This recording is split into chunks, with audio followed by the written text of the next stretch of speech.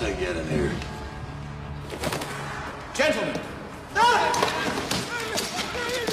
me go. I gotta go.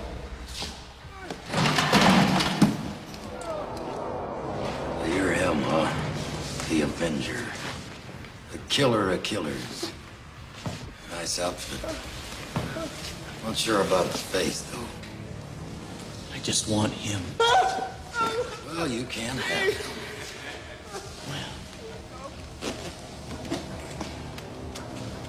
I see you have made your decision. Now let's see you enforce it. Oh, this is already boring the shit out of me. Kill him!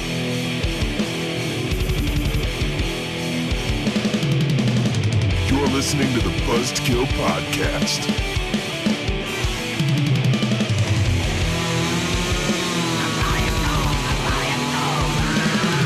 I am the devil, and I am here to do the devil's work. It is episode 139. Welcome to the Buzzkill Podcast, where today we're talking Revengers, Deadgame, haha, yes. Not to be confused with Avengers, and Friend Game. Careful, copyright. Oh, copyright. Careful. I liked Friend Game. Sounds Avengers, Friend sounds Game. pleasant. That's going to be how they tie up the whole series. It's just everyone's just so nice to each other. Just They're everybody fighting. hanging out. Thanos. What's going on, guys? I'm Mike. I'm Jim. And introducing Branson. Branson. We're making it stick. Yeah, Janzy Pants is dead. Branson lives. I'm dead?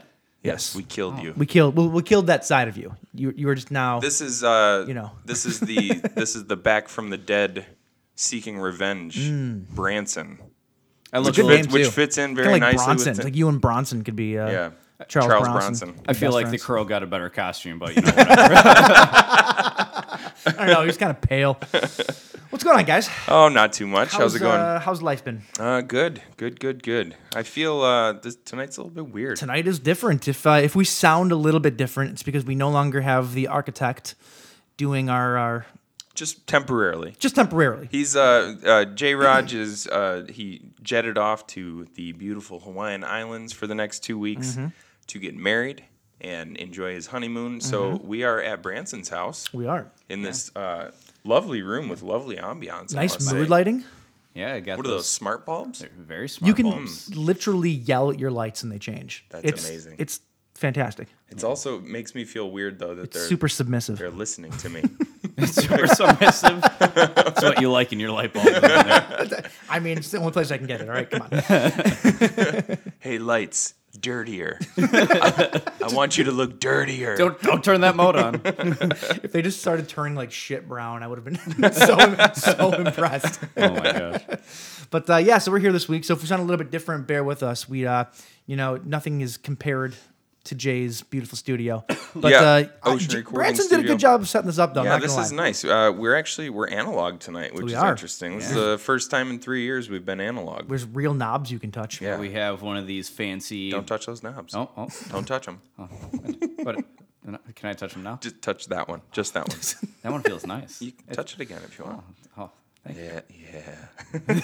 I hope that doesn't do anything. You just twisted it. No, I'm touching one of the channels that nothing's connected to. Yeah. So that's why we sound different. I'll be interested to hear this because who knows if it sounds different. I think it's going to be pretty nice. I don't know. Who knows? Jay could be fired. Yeah. You might be out of a job.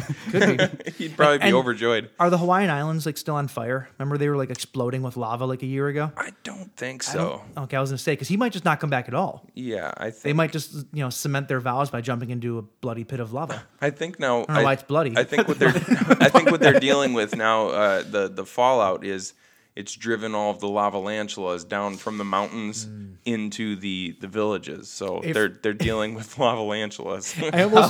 I almost wish that they were still on fire because we totally could have done a double bill of Dante's Peak and Volcano. That would have been fantastic. I mean, we still could have. We could still do that could've. next week. We could. Well, there we go. So we hope everybody had a happy Mother's Day. That was last week. We released a show on Mother's Day and never even mentioned it because we're cool guys. Yeah, we're not good at planning ahead. We're not at all. Because didn't we also release a show on April Fools? we did. And didn't even mention April Fools? that was the April Fool's joke. Yeah, joke's on you guys. You guys are all waiting for that foot to drop and Bunch it of never dummies. came. Yeah. So I haven't had much going on. Something was going on this last week. We What's that? mentioned it on the last show, but now we can actually properly talk about the It 2 trailer Oh yeah. because we have actually seen it. You've seen it, right? Yep. Okay. We really got you with that. With the Bette Midler misdirect, didn't April we? Fools. April Fools. There we go. It came 2 months late, you bitches. So what do we think about it now that we've actually seen it? Well, I'm going to let you guys jump in first because it seems like you guys were kind of on the same level. So I was definitely. I think it looks good. I mean, the movie's going to be good. I have no doubt in my mind that the movie's going to be good. Sure. For a first trailer. And a first teaser trailer too, because they still called it a teaser trailer, and it wasn't really a teaser because they played almost like a full part of a scene plus the stuff after. It was like almost 2 minutes long. That's kind of like full trailer length. So I'm confused as to why that was considered a teaser. But I was a little underwhelmed by it, quite frankly. Yeah, as far as the scenes that it showed from the movie, it just didn't pick out exciting looking scenes. I know from reading the book, I know it's a lot of the same things that happened to them as kids, but it was more of them just running.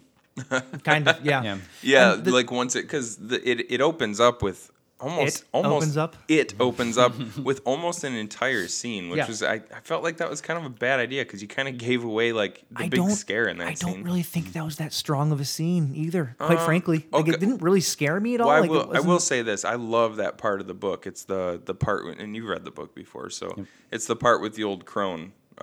Beverly goes back to her old. It's insulting. Well, that's what they refer to her as in the book. But Beverly goes back to her childhood home, and her father's no longer there. It's this old lady that's living there, and like throughout the visit in the book, it's very tense because she like slowly kind of starts to figure out that something is amiss, and then finally, this sweet little old lady, her teeth start turning black and like worms start popping out of her skin. I don't know if that's actually I don't true. think that wasn't in the trailer, I don't think. Something about maggots. I feel like there's maggots in their teacup or something like that. But anyway, I love that part of the book. It's very tense. It's very scary. But yeah, it wasn't super effective in the trailer. The only thing that really scared the hell out of me was the naked old lady running around. Well, just because. It scared you because you were so attracted? Yeah, Well, yeah. I had a fear boner. I'm scared about how much this is turning me on. But yeah, like after that scene, when it just starts to jump into the fast clips, it doesn't really show much, which I guess is kind of the point. It's supposed to be a teaser trailer. It's just that supposed part to, of it was you're very just kind of getting teasery, your toes wet with the whole thing. So I'm confident that in upcoming trailers we'll be more impressed. You know what I mean? I hope that they don't release the whole series of trailers that all have a clip from each character's scene, because they're going to be giving away. And I know the movie's probably going to be like 7 hours long, but like I feel like they're going to be giving away a little bit too much. I didn't even think about that, but I hope that you're right. Yeah. Because if they give away, because in the book, each one of the kids has a profound experience that deals with coming face to face with Pennywise. And then later on, when they're adults, same thing. They all have an individual experience. I didn't even think about that because they showed Beverly's individual experience as an adult. And if they go back and they do a series of trailers where they show a scene of each one of the adults going through it, they're going to give away the whole movie. Yeah, it's like the equivalent of character posters. How every character will get a poster. Yeah, and I hope they don't do that. I don't mind the character posters because that's it's fine. just like one just little picture. and you can find like little Easter eggs inside the poster that might allude to what the person's going to go through. But yeah, I don't like this idea of basically giving away 2 minutes of the movie. Yeah. For each person. I did read an article today when I was going through stuff for the news that apparently part 2 though promises to be way bloodier and like so a little bit more balls out on the horror. So I'm definitely looking forward to that. Cool. With adult actors they can get away with a little bit more. Oh sure, yeah. I'm just super excited to see Bill Hader. Of all the only because it's such a different role for him. I think that's what it is. All those other actors we already know they're great in more serious drama type roles. Yeah. Bill Hader, I've never really seen him in anything like that. It's good casting though. Like just when you think about the character of Richie in the book, like I think that it's spot on casting. Yeah, Richie was a bit of a joker. So that makes sense. Yeah. So when as soon as I heard that it was him, I was like, that is so perfect. I hope that his direction was just, you know, that character you play on SNL during the Weekend Update? Who's like the party guy? Oh, wait, you mean Stefan? Stefan, yeah. Oh my God, like that's- just channel Stefan for this character. I watched a supercut of that character the other day because it's one of my favorite SNL characters Oh, yeah, ever. he's He's great. so funny. But yeah, I'm super excited about that. I'm warming up to what the hell's his name? I don't know. Bill, James McAvoy. Oh, yeah. I'm warming up to him as I Bill. think he'll be fine as Bill. Except, is he? I couldn't tell in the trailer. I'm assuming he's doing a Maine accent, but he sounds. It sounded almost indistinguishable from his English accent, which was kind of weird. But think even if granted, it's a- it's only like you only hear him say like 5 words. I think Yeah. that even if it's a little bit off, once you're watching the movie, you're probably not. No. Outside of a couple and he's words that might be a little he's bit more. He's a fantastic actor, so I'm sure what I heard was it's going to end up just being a Maine accent. But like in the moment, I was like, that sounded like he was speaking with an English accent. Yeah, I mean, hell, if you've seen Split, though, you know how many different accents Oh, and yeah. different ways of speaking he can do. So Yeah, totally. Oh. Did you know- I never made that connection. He was the guy in Split, wasn't he? Yeah. did you look at his face? I was just staring at his ass the entire time. I didn't even look at him in the Well, face. he does look a lot different. He's jacked and he's bald, so like he looks a lot different from what he does in It. I haven't Speaking- actually seen it. I haven't seen Split either, but I've seen enough clips to Yeah. know that he does like a shit ton of them.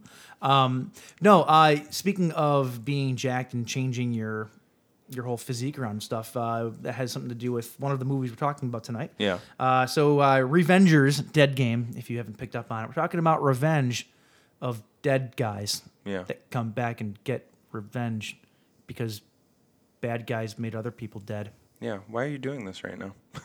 Why aren't we going to do corrections? Yeah, Okay. I'm just saying. And only James got to talk about his week. Oh, go ahead. I'm sorry. Go ahead. I didn't do anything. I didn't talk about my week. All I said was I didn't do anything. Oh, it was my turn to say I mean, I didn't do could anything. I could tell my meatball sub story, but you guys already heard that when I got here. All right. Well, that being said, let's get into some corrections.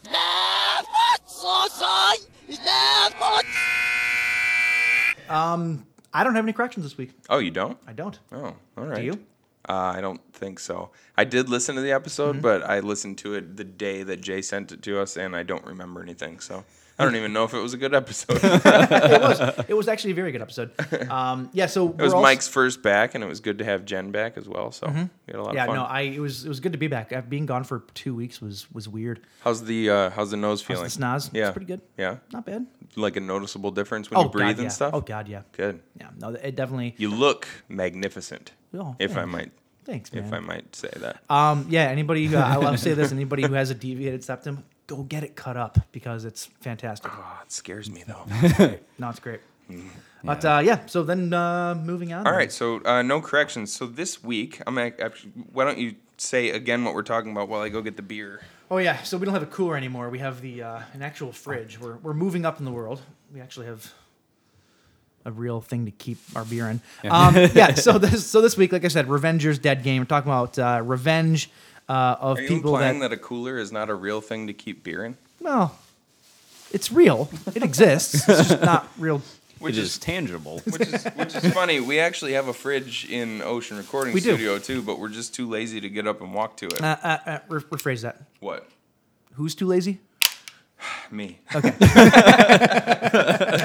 But so it's revenge. It's very specific here. It's revenge movies dealing with like anti-heroes that come back from the dead after being killed. So like sort of like anti-hero, superhero type characters. It's very, very specific, very niche. And oddly enough, I hadn't seen The Crow in years and years and years and years. So the two movies we're talking about, though, are Crow and then the cinematic masterpiece Spawn. I like how out of those two movies, you said the cinematic masterpiece is Spawn. I have seen Spawn recently, go figure, but I had not seen The Crow probably since high school, and I don't think that I ever realized how similar these movies were. Like, holy crap! Really? Oh yeah, in a lot of different ways. Yeah. Well, yeah. Yeah, I mean, well, like the general, the basis of them, of course, premise. the premise is similar, but Well, the look of them, we'll get into this when we talk about them, but like, I don't know, there's lots of similarities. so anyway, we actually had a perfect beer idea for this week. It turns out we have had this beer on the show once before, but it was because But there's a loophole. yeah, there is a loophole, and damn it, we jumped through it because because this is a perfect beer. It's from Revolution Brewing. It's called Anti-Hero India Pale Ale, and the reason we're doing this again is because the first time we did it, After the tank was on? Tank was on, and you had already bought a beer for the week, and Tank also brought this beer, and so we just drank them both. Yes. So our loophole is we're just calling the second beer that we drank that week the official beer for the week, and this is our official beer for this week. Anti-Hero the first time around was a bonus beer. Yeah, exactly. So what we got here, our flagship IPA is supremely aromatic, crisp, and drinkable. This iconic ale features a blend of Citra, Crystal, Centennial, and Chinook to create a crisp, clean bitterness and imparts massive floral and citrus aromas. An American hop assault for all the ambivalent warriors who get the girl in the end. Look, I ain't in this for the revolution, and I'm not in it for you, princess. It's very interesting hops because I'm pretty sure I can't deliver that line the way... What's that? I can't deliver that line the way... Do you want to try it again? No, I just... no, I'm not grizzled enough. It says that there's Chinook Yeah. hops in this, and it's just weird to me because Chinook is also a fish. It's a fish. It's like, this is going to be a very fishy beer. Gefilte fish. Ugh. Cheers, Cheers. boys. Cheers. Ooh, I didn't mean to do that. Oh, I thought we were doing a thing, so I copied you. I wanted to be cool. Delicious as always. Oh, yeah, very I've good. had this one before, even outside of the other podcast. Revolution Brewing has some of the coolest labeling and art, too. This do. This appears to be a sort of an army general type character, but instead of a face with an eye patch on it, his head's made entirely out of hops, or just a hop. Would you call it's just one of those little plants? Mm-hmm. Is it a single hop? Hop plant. Is it like hops is like a, never mind, it doesn't matter. No, I think you would say that it's still hops. Yeah, probably. It's like deer and deer, you know what I'm saying? If there's one or 70, This there's is, still just deer. on the website when it says alcohol by volume, but they have a hyphen in between, so it makes it look like it's minus 6.7%. So this beer actually sobers you up as you drink it. Oh, I feel it. Yeah. That's nice. So funny story. When I went to go buy this, Wayne Brady almost had to punch a bitch. Why? So I'm in the cooler, right? One of those walk-ins. Yeah. And I'd seen this already, but I wanted to see if there's anything else that potentially would have worked better, so we didn't have to repeat one. And there's only one 6-pack of this on the shelf. Mm-hmm. And so I'm in there, and some girl walks in, and she's looking around, just in that, and she says to her boyfriend, who followed her afterwards, and she goes, "Oh, Revolution Brewing, blah, blah. The only one of those I actually like is Anti-Hero. I don't like the rest of them." Which, first off, the rest of them are absolutely delicious. Oh, they're so, great. So you just die. But like, so I'm thinking to myself, she better not take that. I might have to have a rumble inside the cooler here and pry this 6-pack from her cold dead fingers. I was going to say, and knowing you would fight the girl and not the boyfriend. Oh, easier target. She was a tiny little thing. But yeah, no, it all worked out. I didn't have to go to jail for anything. So Good. Well, not yet. it's a win. It just means you didn't get caught. The night is young, so we'll see what happens here. All right, so and on top of that, like we said, we're discussing The Crow and Spawn. So that's what we're drinking. That's what we're talking about. Let's get into the bleed feed.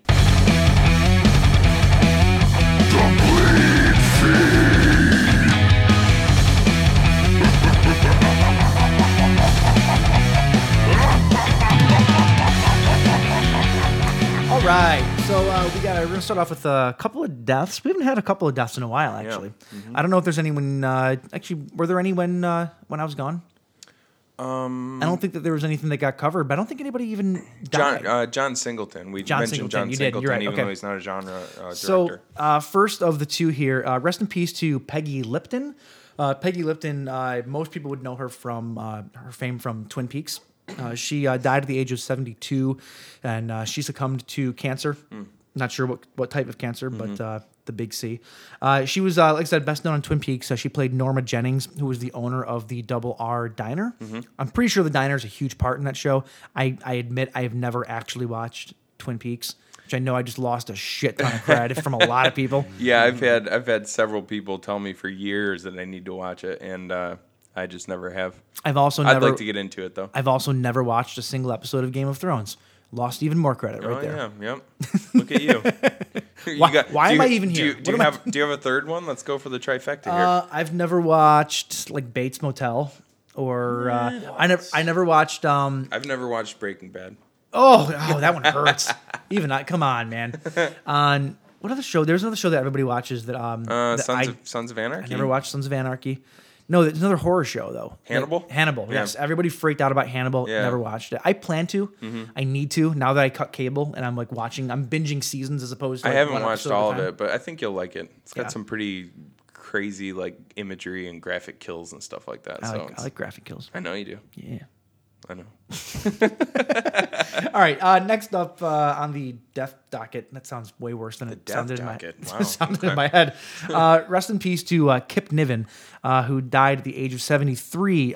Kip Niven, you probably don't know him by name, but if you've seen a little movie called New Year's Evil, which is a movie that we talked about this past New Year's. Did this past New Year's. He played the slasher in New Year's Evil. He was the New Year's Evil.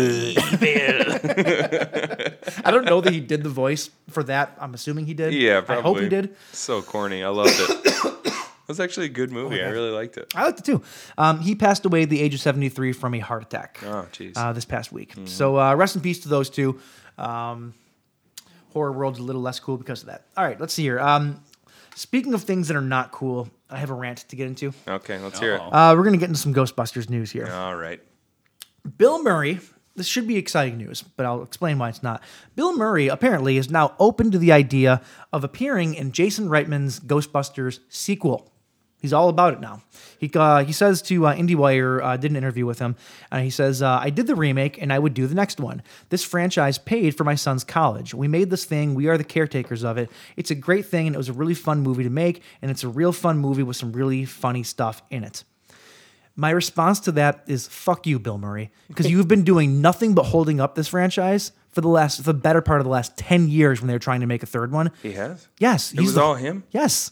Well, Dan Aykroyd and Harold Ramis sent him a script at one point in time, and the legend is, and I'm pretty sure this is true, is that he just ripped it up and mailed it back to him. Like he was the reason that they had to rewrite it so many times is because he would not get on board with it. I thought, okay, I haven't heard much about that. Look it up. There's tons about it. I did know that he kept saying he was waiting for a script that he liked, he felt wouldn't was do worthy. Anything. And he was the reason that it held up, and then Harold Ramis died. Do you think that's real though? That he ripped the script up and sent it back to him? There was an interview on one of the late night shows where they bring that up, and this could be a correction for next week, but I am pretty sure that he basically said that's kind of what happened. Really? I could be wrong on it. Maybe I'm getting my stories twisted. Well, he is also a comedian. But regardless, so. Maybe he was joking. But regardless, even if he didn't do that, though, just jerking your chain. Both Harold Ramis and especially Dan Aykroyd, though, have said that he is the reason that it was held up so many times. Like, they would send him the scripts, and he just would never get back to him. He would never get back to him. And all this time has passed, and now he's suddenly open to doing it again? Yeah, now, Harold Ramis is dead. So yeah, exactly. You had your chance to make a movie with him. Like, I still want them to do it, and I still want him to be in it, obviously. But really, dude, why'd you have to be a shitbag for so many years? That's exactly my point. Yeah. Speaking of Ghostbusters, if you really do want a proper third Ghostbusters movie, you play the Ghostbusters, the video game. It came out for Xbox 360 and PS3, I believe. I love that game. So this video game, and I'll get to my news about it in a minute here, was based off of the original script that Dan Aykroyd and Harold Ramis had written way back after the second movie. And it was a script it was basically called Ghostbusters, like Go to Hell or something like that. And this video game was adapted from that screenplay.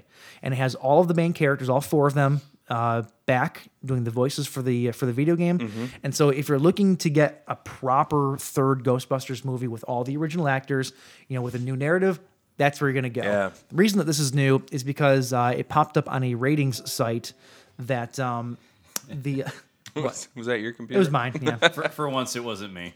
Yeah, it popped up on a rating site that it was now re-rated for release on Xbox One. So being that the Ghostbusters anniversary is coming up, I believe it's 40 years. Yeah. I think so.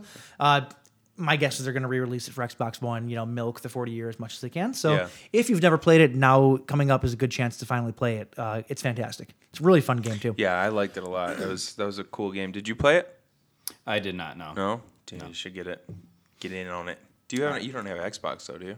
Oh yeah, I have everything in there. Oh, you have PS4. I hope that it comes to PS4 though, because if it does, you're buying it, and I'm coming over and playing it in VR. Oh yeah, because the that'd be Ghostbusters so game sweet. in VR with those hand things. Yeah, because it's first person. So, Okay, oh man, that would be so cool. My fear boner just turned into a real boner.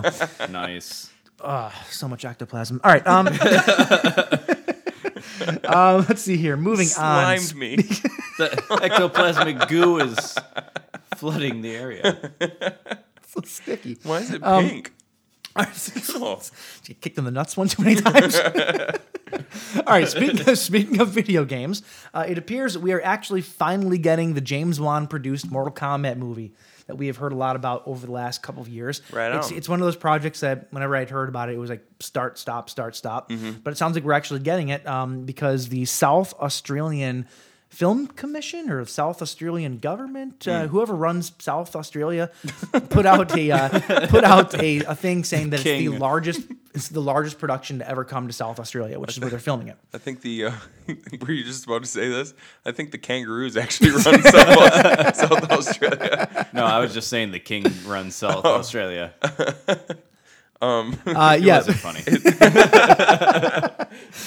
Anyway, though, so we are finally getting that, which is awesome. I love the original Mortal Kombat movies. They're fucking terrible. Oh, yeah. But I love them because they're so just good. stupid fun. All I remember is I think Goro breaking Johnny Cage's Ray-Bans and Johnny Cage going, "Those were $500 Ray-Bans," and I go, "You paid $500 for a pair of sunglasses? What's wrong with you?" It's so easy to get those on sale. Come on. I know.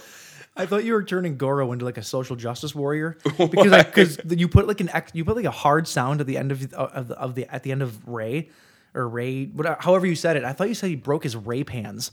And I'm like, what? Like he has Ray pans and then Goro broke them? What's wrong with? Where's your mind? I don't know. What is a Ray Pan?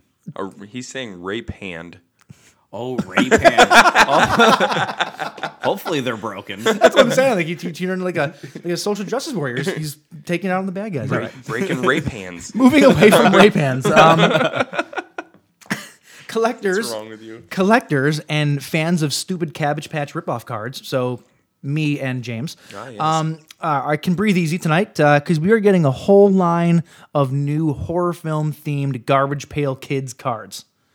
This is just exciting to me because I think they're very funny. Did this just come out? Because I thought I read about this a couple weeks ago. It was in the news for this past week. Oh. They've actually put a release out though, so you can see some of them. Oh, cool. Like you have Vincent Splice, which is a fun one. You have Tremory, which looks like a giant penis. Oh, that's cool. Quite frankly, Yeah, it does. The Bill Has Eyes, Fly Guy, Brad Taste. That's a pretty deep cut. Yeah. That's a pretty deep cut. That's rad. But they're just kind of cool. Jack Frost. I don't know. Frost is I'll cool. probably buy him because I buy tons of pointless shit. But yeah, kind of cool if you're a collector of stuff like this. I love how you were so interested that you literally got up, walked over, and looked on the screen. Well, he wasn't saying what the references, what movie references I hadn't they were. gotten there yet. Oh, sorry. Go ahead. Go Jeez, ahead. oh, Pete. You're Go just ahead. excited. Let's see here. This is exciting. The Wachowskis are developing a new installment in the Matrix franchise. Franchise. French fries. French fries. I put R's wherever I feel like The Matrix French fries. it. Sounds delicious. This is not a real French fry. It tastes like a French fry, but I know it's not real. Yes. Yeah, We okay. get the reference. Yeah. The exciting part of this is though the studio that owns it. I forget what studio it is. Warner, maybe. I forget who it is. They've been talking about doing a reboot for the longest time. Sure. But this will not be a reboot. This is going to be a new story in the canon of the first three films. So it's going to be continuing the story. I don't know that Neo. You really are putting R's where they don't belong. What's Why wrong are with there you? Roman emperors in this movie? I don't know. I don't know that he's going to be back in it because the way the third movie ended pretty much talked about. Spoilers, if you haven't seen it, that's not my fault at this point. You mean the way the third movie ended? Is that it's that Nero ended up being he ended up basically being a computer virus that ended the Matrix. Yeah. I don't know if you ever saw the third one. I did. I might have just ruined it for you. No, it's been years. I haven't seen it in a long time. But so I don't know that he'd be back in it, but I'm okay with revisiting some characters. You know what I'm saying? Bring some people back. I think it'd be awesome. And I love the Matrix movies. I think they're even the second two, which a lot of people don't like the second two. I like them. I think they're great. I do too. They're extremely different from the first movie. That's the weird thing. Is like the last 2/3 of the franchise just went off on some weird. Yeah. Went to some weird places. I definitely remember. I don't remember too much about them, but I do remember like with one being as amazing as it was, feeling that 2 and 3 sequentially got worse than the first one. But they did, but they're still good though. I still like them. Yeah. They're still great movies. All right, let's see here. We're slowly getting to the end here. Although he did definitely retire from playing the character of Ash, Bruce Campbell has continued this week on this, speculation and a lot of letdown that he's been talking about the last couple weeks. But he's said some new stuff, nothing that we didn't really know already. But he has continued on saying that Evil Dead is not dead. Evil Dead is not dead. Evil Dead is not dead. As he says, he goes, fans are going to see different versions. They're going to be seeing more Evil Dead 2. I'm not sure what that means between different versions and more Evil Dead. We're going to see more Evil Dead 2? Maybe the reporter wrote this down wrong. No, but Crack the code, boys. He was talking to Collider, I think it was. But he goes, we're not done with the Evil Dead saga. There are more stories to tell. And then he also goes, I'm still doing video games. I'm doing voices for Ash. He goes, I'm just not going to grovel in the blood anymore. Mm-hmm. So he's not completely retired from the character. He's just retired from acting as the character. Yeah. Which leads me to wonder, well, voice acting. How would we feel about an animated Evil Dead movie? I was actually just thinking that, and I would be completely okay with that. I wouldn't hate it. Think of how crazy they could go with the gore and stuff like that. If they ever sorted out the rights between the studio, I forget which studio it is that owns Army of Darkness, because one of the reasons why in the TV show, and I know you haven't seen the whole thing, so I'm going to tread very lightly here, but one of the reasons that they couldn't use a lot of the things from Army of Darkness is because they didn't have the rights to it. They didn't have the rights to the hand. They didn't have the rights to a lot of the stuff. And so they had to kind of backpedal and creatively bring those things back in the TV series. But if they could get those series, all the rights issues from those series under wraps or whatever and get them good, they could do stories in between Army of Darkness and the beginning of the TV show. Yeah. And tell more stories there. Because if it's just a voice, they can de-age them, as cartoons. Yeah. So I'd be totally cool with that. I would love to see it. Let me ask you this, because you watch, we all watch a bit of animation. I think you watch more than us, though. Not really. Well, okay. Well, whatever. So as far as like style of animation, what kind of style of animation would you want to see this as? Well, not anime. I do not like anime. I'm not an anime fan. Yeah. Again, people probably hate me for that. No, yeah. No, I like Akira. Who doesn't like Akira, though? Because it's a great story. Well, it's just like I like Dragon Ball Z when I was a kid, but that's about the extent of it. Well, Soul Station, I thought was a good movie, but I did not care for that animation. That style of animation is just not my thing. Yeah, I agree. I don't know. I could think of something like, actually, we actually covered a movie called To Hell and Back. That was almost like half. It was like half claymation, half digital animation. I think it was almost entirely claymation. I would love a claymation Evil Dead movie. I think it'd be fun. I mean, they had claymation at the end of Evil Dead 2 already. Yeah. It's a natural progression. Yeah. I think it'd be fun. It'd be interesting. Or do like an anthology Evil Dead movie where it's like a whole bunch of different stories, and you could have different artists doing their different takes or whatever. Have him come in and do all the voice. There's so much they could do with it, and I'm not going to be one of those fans that's like a stick in the mud that doesn't want them to do new things. Like, try everything. Sure. Do whatever. Yeah. Hell, make puppets. Have a marionette style. maybe not that, but like, I just think it'd be cool. And do more musicals. Oh my God, an Evil Dead musical? Like actually produced? I know there's one we saw. I was gonna say, like, do you not remember going to see Evil Dead the musical? No, like an actual produced one though. That'd be amazing. Yeah. Do it in animated. Who cares? It'd be fucking great. Yeah, it'd be cool. I'd be so into that. No, that one I would want to see with the puppets. Yes, puppets and musical Evil Dead. That'd be great. That'd be fantastic. Okay, let's see here. Branson, you will like this one. Come May 30th, you can watch the entire first season of The Twilight Zone in stunning black and white. He's So he's just like humming over here. Here's how I feel about that. I think people who there's a lot of people who are like, oh, Twilight Zone needs to be in black and white. That's the reason why it felt the way it did.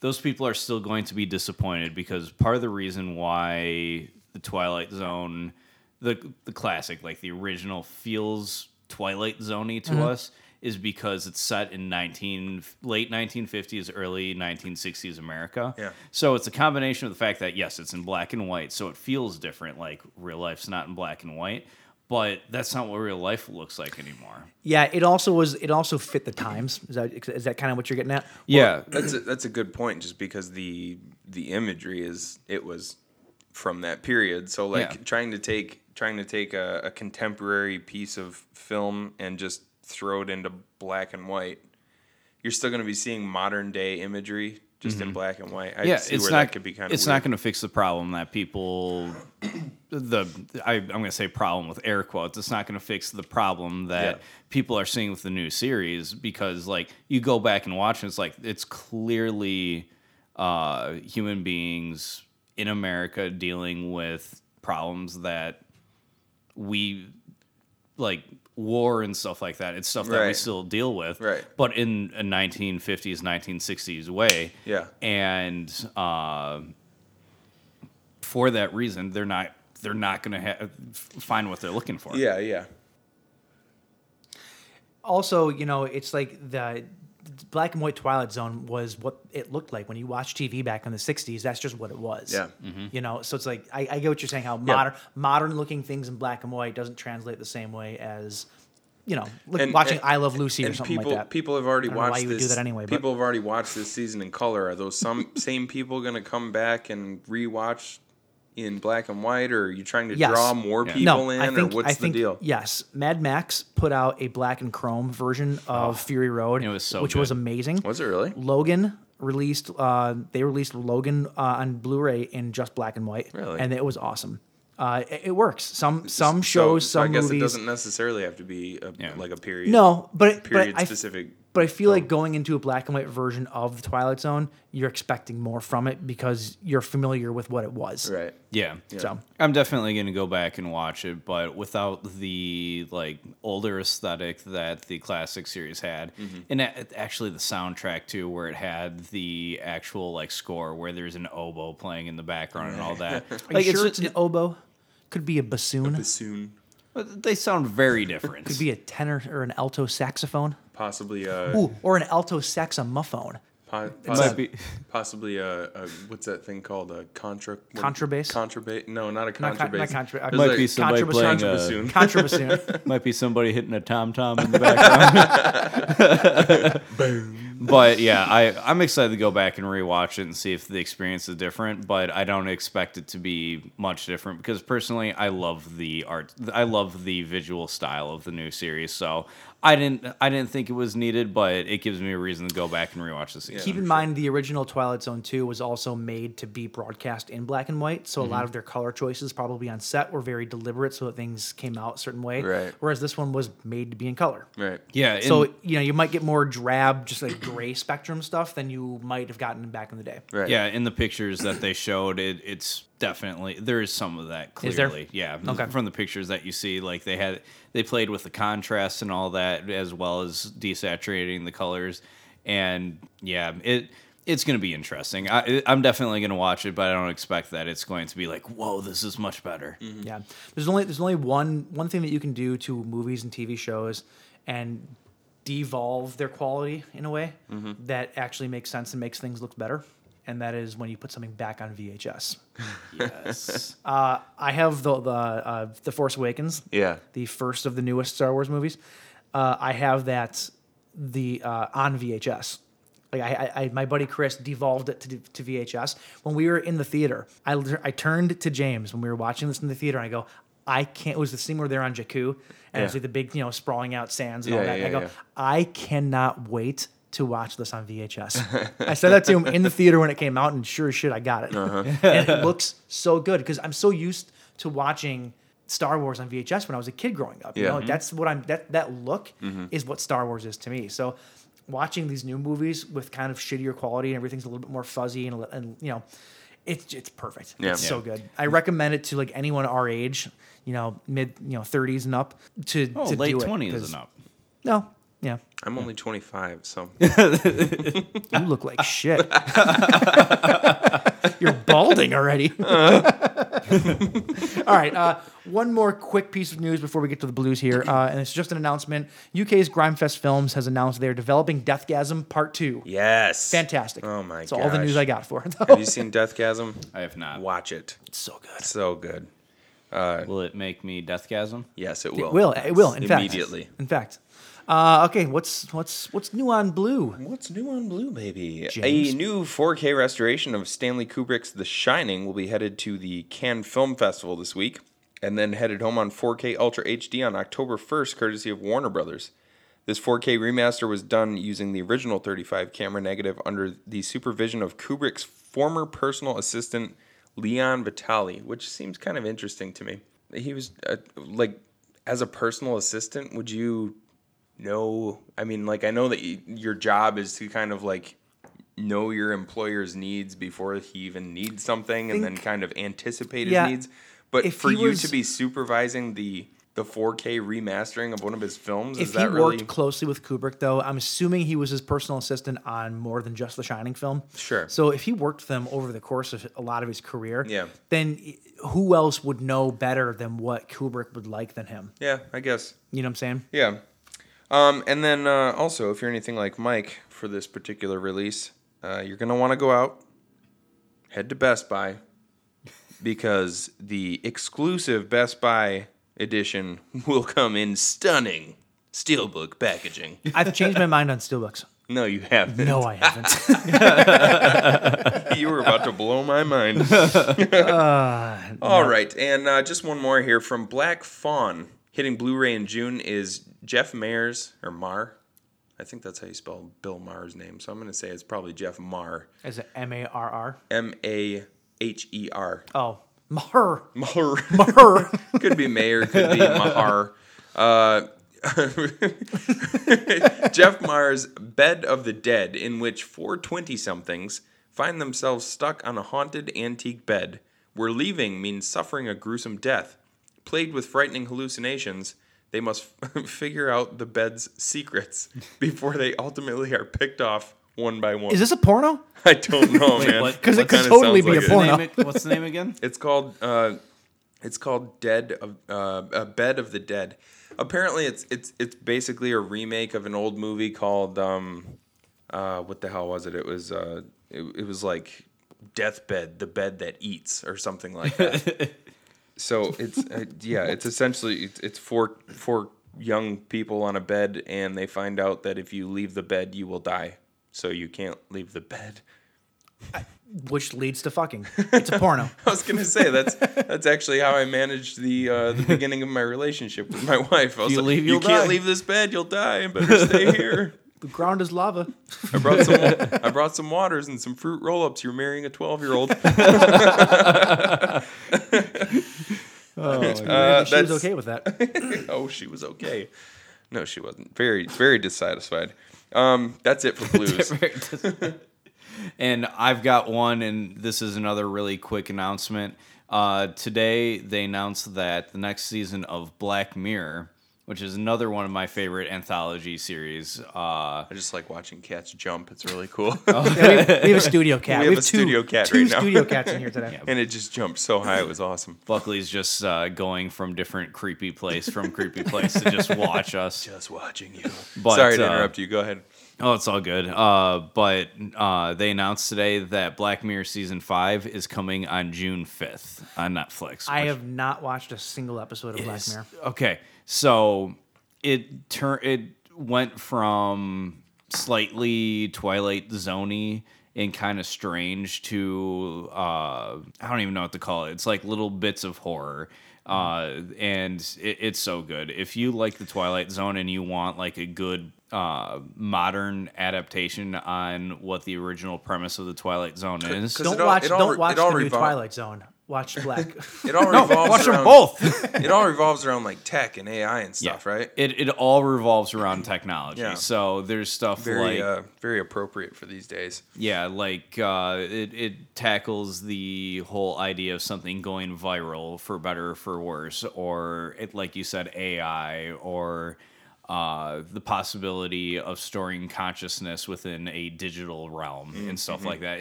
It's very good. So and it's honestly one of my top 5 favorite shows. So when I heard that they're releasing a new season, even though it's only going to be like I think 3 episodes, they're going to be like 3 mini movies that are horror tech related. So I'm pumped for it. That's Netflix, right? Yeah, it's all on Netflix now. Cool. Cool. All right. So my last bit of news here is interesting because I feel like this guy is just inching his way back to the director's chair more and more every single year. Yes. And that is a man by the name of John Carpenter. Inching his way because that's as fast as he can move these days. It really is. It really is. So Collider caught up with him this past week at the Cannes Film Fest. Cannes. Cannes. I think it's actually more like it's like Cannes. I'm not French. You would be a lot sexier if you were. Well, wouldn't everything? That plant over there would be sexier if it was in France. You'd also hate us though, because I'm pretty sure French people hate American people. Nah, I hate Americans anyway. Yeah. So he says talking to Collider, he goes, and I quote, "I don't have one scheduled, but I'm working on things. I made a lot of movies, and then I got burnt out and had to stop for a while. He goes, I now have a life. Circumstances would have to be correct for me to do it again. I'd love to make a little horror film. That would be great. Or a big adventure film. He goes, it would be a project that I like and that's also budgeted correctly. Nowadays, they make these young directors do movies for $2 million when the movie is written for $10 million. You have to squeeze it all in there, and I don't want to do that anymore. And then also, if he asked if he would ever do a TV series, he goes, I would do one. Yeah. So it sounds like he's open to it, but he's just not playing that game anymore. Just wants the right thing. He's not going to play that game, that young man's game of whatever. He goes, basically in his mind, it's I'm John fucking Carpenter. Exactly. Give me what I want, or I'm not doing it. Right. And honestly, he can demand that. Yeah. A guy like Carpenter can demand Hell that. yeah. Just don't watch his last 3 movies. He's got. Wait. So what? The Ward. The Ward actually. On my second viewing, I liked The Ward better than the first time I saw it. I have to rewatch it. I fell asleep the first time I watched it. What were the other two movies? Ghosts of Mars, Ghost of Mars, which was just awful. We have to do an episode about that. Yeah, it's just not a good movie. And what was the other one he did? Cigarette Burns. But that was more of a that was his Masters of Horror doc, and it was good. Did you say doc? It wasn't a doc. Well, no, I didn't say. I said you doc. said Masters of Horror doc. I did say that. I don't know why. Masters of Horror episode. But it was like an hour long, so it was basically a little mini movie. I liked Cigarette Burns. I liked it too, but it wasn't on par with his other the rest of his filmography. Right. But it's weird that he says either it's a little horror movie or huge adventure movie. I'm not sure that he would have the patience for a big adventure movie like Big Trouble in Little China or something like that. Like, I don't think that he would have the patience for it anymore. You know. But Yeah. Anyway, that is your news. Well, all right. So since Jay's not here to give us our stupid fact of the week, we all have one. We're just going to do 3 of them because why not? This is in honor of Jay. When he is not here, he has big shoes to fill. The only way that we know how to fill his big shoes is with 3 facts. 3 facts. All we got. And possibly facts about penises, maybe? I don't. Who Well, knows? I know that we all, even combined, we can't fill his shoes with our penises because we all have just tiny cocks. Hey. Believe me, we have tried to fill his shoes with our penises. Didn't work. April Fools. You didn't invite me to this party. All right, so here we go. This first one kind of ties into a conversation that the 3 of us had on over text message earlier today. Nope, this could get dark real quick. Yeah, it might. So Michael Jordan makes more money from Nike annually than all of the Nike factory workers in Malaysia combined. Oh my gosh, that is so dark. That's stupid for other reasons. Oh, Lord. Yep. You see That's why that ties in with what we I were do. talking Oh, about earlier. 100%. Yeah. We were talking about Apples and Androids and Samsungs and all that and how horrible things are overseas. Yeah. Yeah, we'll leave it at that. But all right, my stupid fact is way way more light. Actually, it's pretty heavy, but but a different way of being heavy.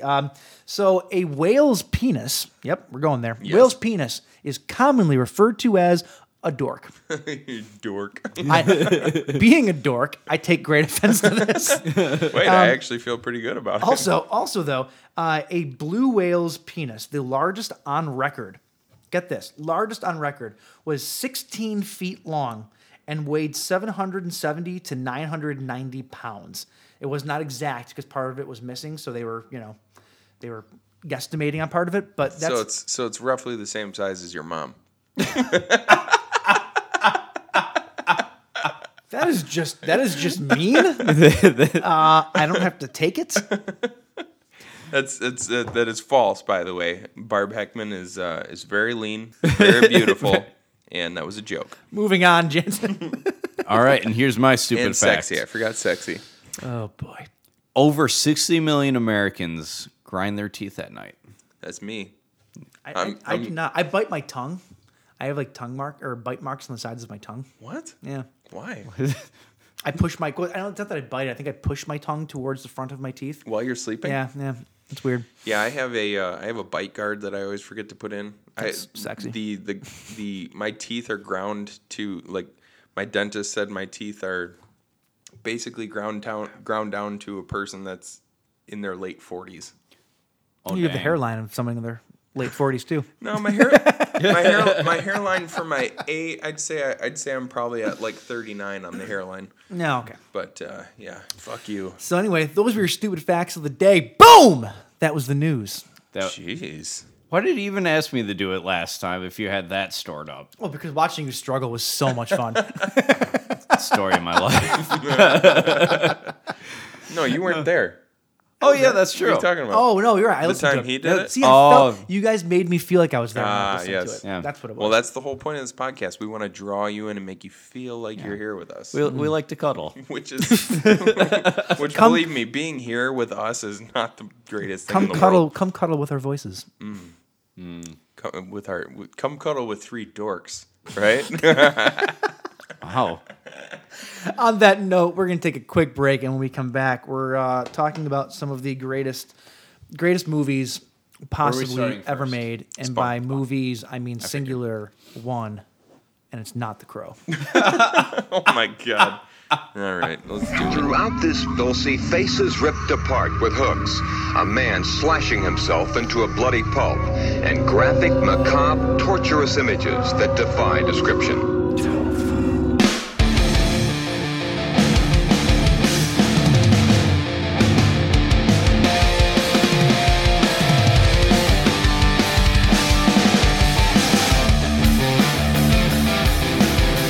All right. Listen, when you think of amazing movies, like the best movies ever created, you think of classics like Schindler's List. Yes, of course. You think of The Shining. Mm-hmm. You think of like horror, Dracula. You know, these amazing films. Yes. And you can add another one of these movies to that lexicon now. Yeah. Lexicon? Does that make sense? I- To that Rolodex? to when you're flipping through the greatest movies ever, that Rolodex, you know? You can add Spawn to that list. I like how you got real close to the mic for that part. You could add Spawn to that one. I love this movie way more than I have any right to, and way Yeah. more than this movie deserves. Yes, you do. You do that yes. for a lot. I do. I love shitty movies. What can I say? I really do. So we're talking Spawn from 1997, directed by a guy named Mark A.Z. Dippy. Now, if that name doesn't sound familiar to you, it should, because he directed classics like Frankenfish, which I know you're a big fan of. I did enjoy Frankenfish. I also want to say I feel like you probably pronounce his last name Dippa. No, it's Dippy. Is it No, it's Dippy. that there's an umlaut over the e? Not an umlaut. It's a. We'll just go with you. It's Dippy. Dippy. Do you know that for a fact? No. I think it's Dippa. It's probably, or Dippe. Dippe. Maybe. So he was also a VFX artist, though, and he actually did work on a shit ton of really, really big stuff. He did VFX for The Abyss. He did VFX for Back to the Future 2, Jurassic Park, Paranormal Activity 2 and 3, and more recently, The Shallows. What? What are you laughing at? What? BFX? He said BFX, and my mind automatically went butt fucks. Gosh. He did butt fucks for Jurassic Park. Oh, that's where I recognized him from. Oh, Lord. This is why Ellie doesn't listen to our podcast. That was the scene right before Malcolm puts his hand on the big pile of shit, right? Yeah. It's a big pile of shit. Yes. All right. Also, so he did a lot of that stuff. He's a big VFX artist. The Abyss, though, and Jurassic Park in particular, those were both like those movies like defined effects at the time. Yeah. So it's kind of a big deal. It's kind of weird that he would direct these kind of movies, and especially since some of the effects in this movie are so incredibly bad, it is unreal. But we'll get there. There's theories for that. So if you've not seen Spawn or read the comics or anything else, Spawn is about an elite mercenary who is killed but comes back from hell as a reluctant soldier of the devil. The devil.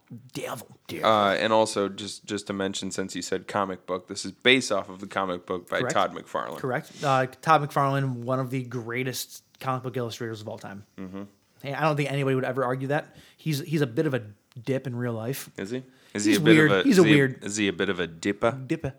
He's just a weird dude. If you're watching any interviews with him, like he's very eccentric and he's very like, not that that's bad, but like he's just a weird dude. He's clearly a guy that spends his time in the basement drawing. Yes. Like sees the sun like maybe once every like 3 months. Yes. Ooh, Careful nice there. catch. Oh, Don't have these fancy weighted mic stands almost tipping them over. Almost dumped that baby. so Spawn, if you've never seen this movie, it is a masterclass. Is that the right word for it? Oh my God. Is that the right word for it? I think it is. I'm pretty sure it is. You have Michael Jai White, who plays Al Simmons / Spawn.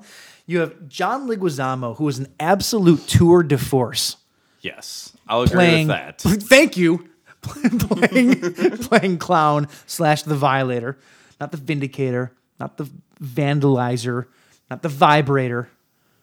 You pulled those out pretty good. I don't- Especially the vibrator. Pulled that one out pretty good. Doesn't really get stuck anymore.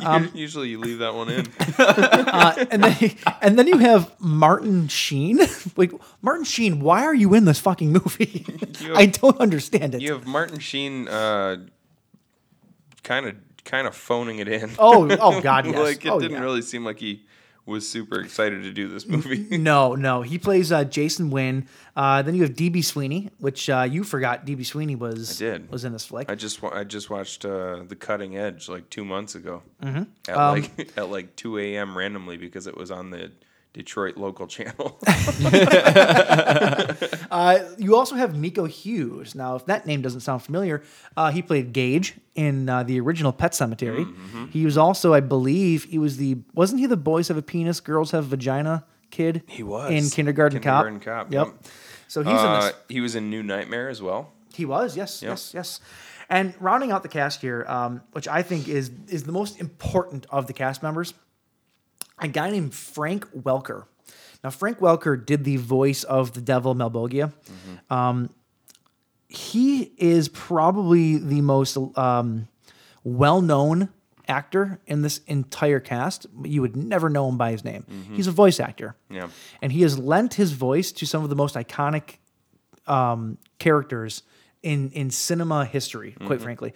He was the voice of Fred and Scooby-Doo in Scooby-Doo. Mm-hmm. He was the voice of the Mogwai and Stripe in Gremlins.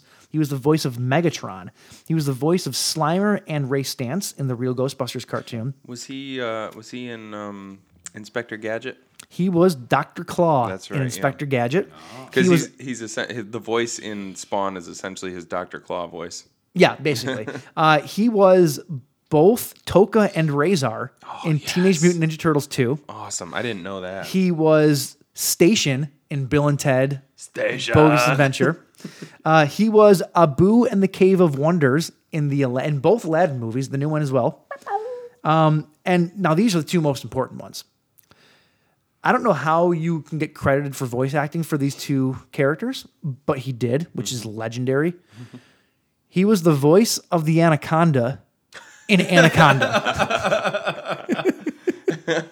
Lots of I guess. I No, don't. it's the stuff toward the like when the anaconda's on fire at the end. Maybe. And it's howling for some reason because apparently snakes can howl. Maybe. And if you didn't think that it was possible to one up the anaconda and Anaconda, he was the voice of the creature in the 1998 film Godzilla. Oh my gosh. How do you get voice acting credits for these characters? I don't know, but he did it, which makes him legendary in my book. He is a prolific He's very voice actor. prolific. He's also Curious George. Yes, he is Curious George. Yeah. Yep. His acting resume, those ones I pulled out are literally maybe 10% less than of his acting resume. He's incredible. The guy's incredibly accomplished. I'm looking this. So he has 839 acting credits on IMDb. It's ridiculous. That's crazy. So anyway, so this movie is it's about a guy who he kills for the better good. He works for a company that he thinks he kills, but it's for the benefit of humanity, basically. Sure. Takes out the really bad guys. Takes out the bad guys. Taking out the trash. His boss, Jason Wynn, played by Martin Sheen, though, double crosses him because apparently Jason Wynn is in cahoots with the devil. All those cahootsy dootsies with the devil. And so Jason Wynn double crosses him and kills him. And he wakes up a year. Is it a year? 5 years. That's right. 5. Sorry. So he wakes up 5 years later, back from the dead, a burnt mess because he dies from being set completely on fire. And so he wakes up 5 years later to this weird clown guy, basically walking him through life now. He's dead, but still in the real world, and explains to him that he was selected to lead Satan's army, basically. But he has to fulfill a couple of things before he can do so. Well, he shows him because he really doesn't remember anything from the past 5 years, and the clown shows him a flashback of when he was in hell, and essentially the devil Malebolgia saying, "If you lead my army, you will be able to get back to Wanda, who was his wife." Yes. But cut to 5 years later, Wanda's shacking up with his partner. What a duo they are. Bunch of jerks. Do you think they were shacking up before then too? No. I feel like Terry. I feel good guy Terry, right? Yeah, good guy Terry. That's what we were calling him throughout the movie because he seemed like a genuinely good guy. Like, what the hell was his name? What is Spawn's name? Al. When Al died, Wanda was pregnant at the time? Yes. Right? That's what we're assuming to believe, that it was his kid. Yeah. It is heavily alluded to. Yeah. She seems older than 5 years old, though, right? No, she was celebrating her 5th birthday when he came back from the dead. I don't think so. Okay. She's very advanced for her age. Oh, okay. All right. Well, this goes back to the classic thing that the 90s used to do where it's like, hey, this is a teenager, but somebody clearly in their late 20s or early 30s. Yeah. True. AKA Melrose Place / 90210 / you've got, don't try and convince me Luke Perry is only 16 years old. He's clearly 52. Exactly. God, rest in peace. But I don't think that they were shacking up beforehand. No, I think good guy Terry just he was there for her. Yep. After Al passed, he comforted her. And he comforted her with his dick. With his dork. Yeah. and then it just kind of blossomed into something new. Yeah, Terry definitely was played as a character where when Al comes back from the dead as Spawn, where it's like, oh yeah, I hate that guy, and they just keeps doing good stuff, and it's like, I just want to hate him. Just let me hate him. I hate you so bad, but you're such a good guy, Terry. Why do you? Even if you do have that terrible goatee, you're a much better person than me. So go ahead and screw my. It was the late '90s. Goatees were kind of in fashion. Yeah, I'm going to give him that. So. It's a movie from 1997. So I mean, I've seen you with a goatee before. Really? Incredibly disturbing. By the way, in one picture, because I was shaving my beard and I shaved it to a goatee. And I thought you did the full goatee for one of our camping trips, didn't you? I don't. No. I did the Hulk Hogan or the James Hetfield 1987. Oh, yeah. That's what I did. But my beard wasn't long enough. My beard wasn't long enough though. If I did do it when I had my big beard. Mm-hmm. "Quote unquote big beard." Listen, it was pretty big for me. Wait, there's picture evidence of all states of beard on Mike. I believe so. Yes, there are. Yeah. Oh my gosh. Yes, there are. Yeah. Mm-hmm. Yeah. I have to see these later. We'll have a trip down memory lane when we're done here. Michael and I have both kind of made our rounds in the facial hair world. I've only actually grown a beard. We're getting real sidetracked here, but I've actually only ever grown one beard in my life because my beard grows so incredibly slow. And the process from getting it to where it's like right now, for example, right now it's actually a little bit shaggy, but like to get from here to actually it looking decent, it's a rough road. It looks like shit. It looks hard terrible. road. Yeah, I typically used to rock a pretty decent beard, but for reasons I'm not going to dive into on the show, like I've been rocking the clean shaven lately, and when I met you, you had a pretty sizable beard. Yeah, it was down to my nips. Yeah. I didn't ever see that. Oh yeah. I'll have to pull that. I'll show you mine if you show me yours. Yeah, like I said, my beard though, long hard road. Speaking of long hard roads, out of hell, back to Spawn. Boom. Segway. That was beautiful. Beautiful. Great Marilyn Manson song, by the way. This movie has one of the greatest soundtracks ever put together for a film. I owned this on CD when I was a tyke, Of course. and I listened to this record into the ground. Like, it's so good. If you're into like 90s music like I am, and you're into, at the time especially, I was into more industrial, like darker metal kind of stuff, whatever. This record was a wet dream. Like, it was. Not every single song is a mashup, so it's 2 artists per song. Sure. And and they're all amazing. Marilyn artists. Manson and Dust Brothers. Marilyn Manson, the Dust Brothers, the Yeah. Chemical Brothers, and somebody else, Metallica, and stuff like that. Every song is good. Yeah. You know. Well, let me put it this way. Well, good is a relative term, by the way. I'm just putting that out. One of the movies that we're talking about tonight had an amazing soundtrack, and it wasn't this one. Bite your tongue. The Crow had also a great soundtrack. Great soundtrack. Triple platinum soundtrack, if I'm not mistaken. Damn straight. But we'll get to it. We'll get to it. And also great. Both these movies had great soundtracks. Yeah. The only other movie I can think of that had as good of a soundtrack was maybe Scream 3. With Creed. Jeez. They pulled no punches on that. Oh gosh. So yeah, I had seen this movie, 3 years ago. I think it was probably the last time I saw it, 2 or 3 years ago, something like that. I actually do legitimately like this movie. It's a fun movie. It's like, very fun. Like there's some people who I feel kind of phone it in, like Martin Sheen. Martin Sheen. Yep. But like Michael Jai White went for it. Like he really, even more so than him. John Leguizamo is not the type of actor to ever ever phone anything in, and this was no exception. Like as Violator, he was incredible. like I said, tour de force. Yeah, tour de force. Yeah, it's such a weird role. The dude ate like mealworms. Oh yeah, He ate like or waxworms, whatever they were. I mean, granted, I've done the same thing, but sure. like no, he like, But really think about how many takes he probably had Oh to yeah, do, and you know. he puked after the takes as well. That's actually like a thing. He's just really good. He's like- such a fun character, and he's funny. Super funny. He's like the type of character who makes me genuinely uncomfortable though. The Like clown, yeah. It's the shape of him because he's only like 4 feet tall. He's like, if he was an inch taller, he'd be round. Yeah, like, he'd essentially. be like a beach ball. but because he's not an inch taller, he's actually oblong, and he's like actually fatter than he is tall. And it's when I say this is the type of character that makes me extremely uncomfortable.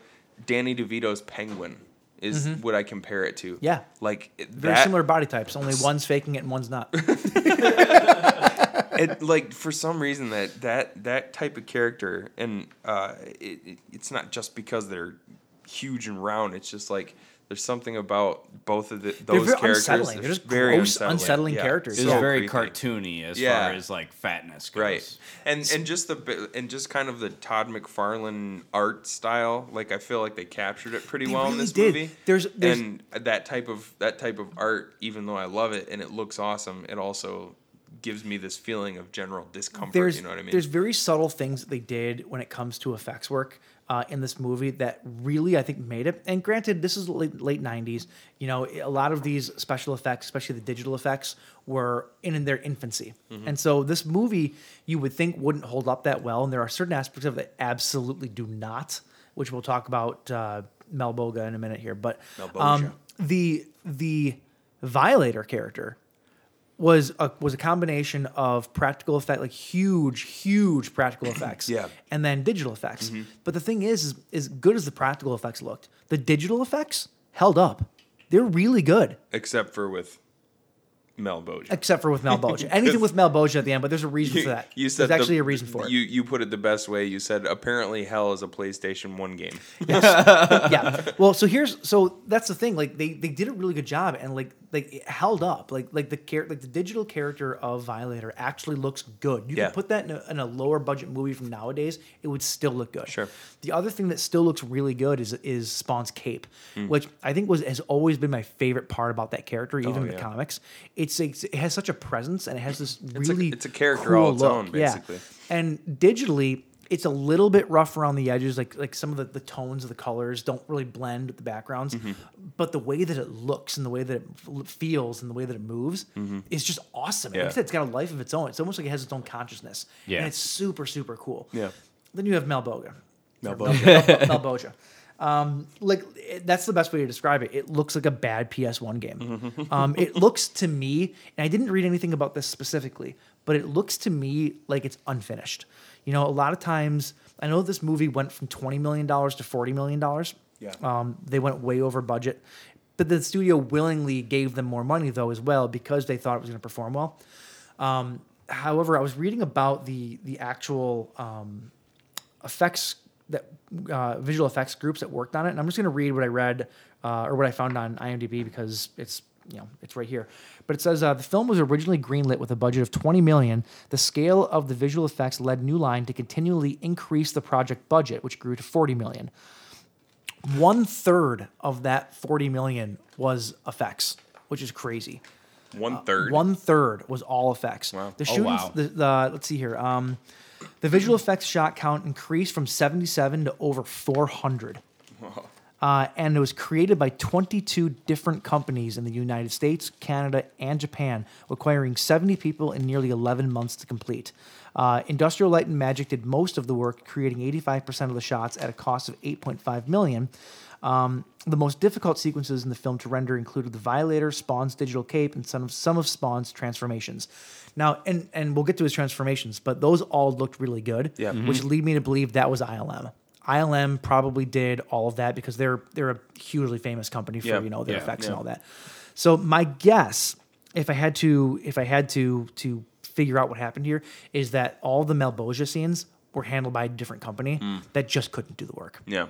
Either they couldn't do the work or it was rushed and they didn't finish it. Right. It's one of those two things because it looks like shit. Like you said, it looks unfinished. Like placeholder. It looks like placeholder effects. His mouth doesn't move when he talks. Like, which I guess there's like you could kind of explain it away as he's essentially he's like the god of the underworld or whatever. So I suppose he could speak to people through sort of They do sort of explain that away. Telepathic. I don't know where this originally came from, but I did read that was intentional. And that Mel Boja's mouth doesn't move because the filmmakers wanted to imply that he's speaking through hell. Sounds to me like grade A bullshit. If you ask me. Yeah, because when you look at digital effects and the whole, like, I don't even know how to describe it, like the mimicking of talking or mimicking of human facial muscles. The first time that you ever really see that pulled off well was actually like when Half-Life 2, the video game, came out. And I don't remember which year this came out, but that's a hard thing to do, and they didn't really have the technology back then. So, like, I agree. But they still did it, right? Did it still look halfway decent? When? In Half-Life 2? Oh, in Half-Life 2, that was the first time that they actually, like... Oh, did it correctly? Yeah, they did. Okay. That's the first time they did it correctly. And before that, it was really them trying to go in and animate it without mapping out, like, actors. Whereas nowadays, when they want to mimic that motion, they will actually mocap somebody's face as they're talking, and they'll translate it. They'll get every single movement in there, so they know exactly how it's supposed to be. Yeah. So I agree. I think it's bullshit in that, but at the same time, they didn't really have to bullshit. They could have been like, "Hey, the technology doesn't exist," and people are like, "Oh, yeah, that's fine." Yeah, sure.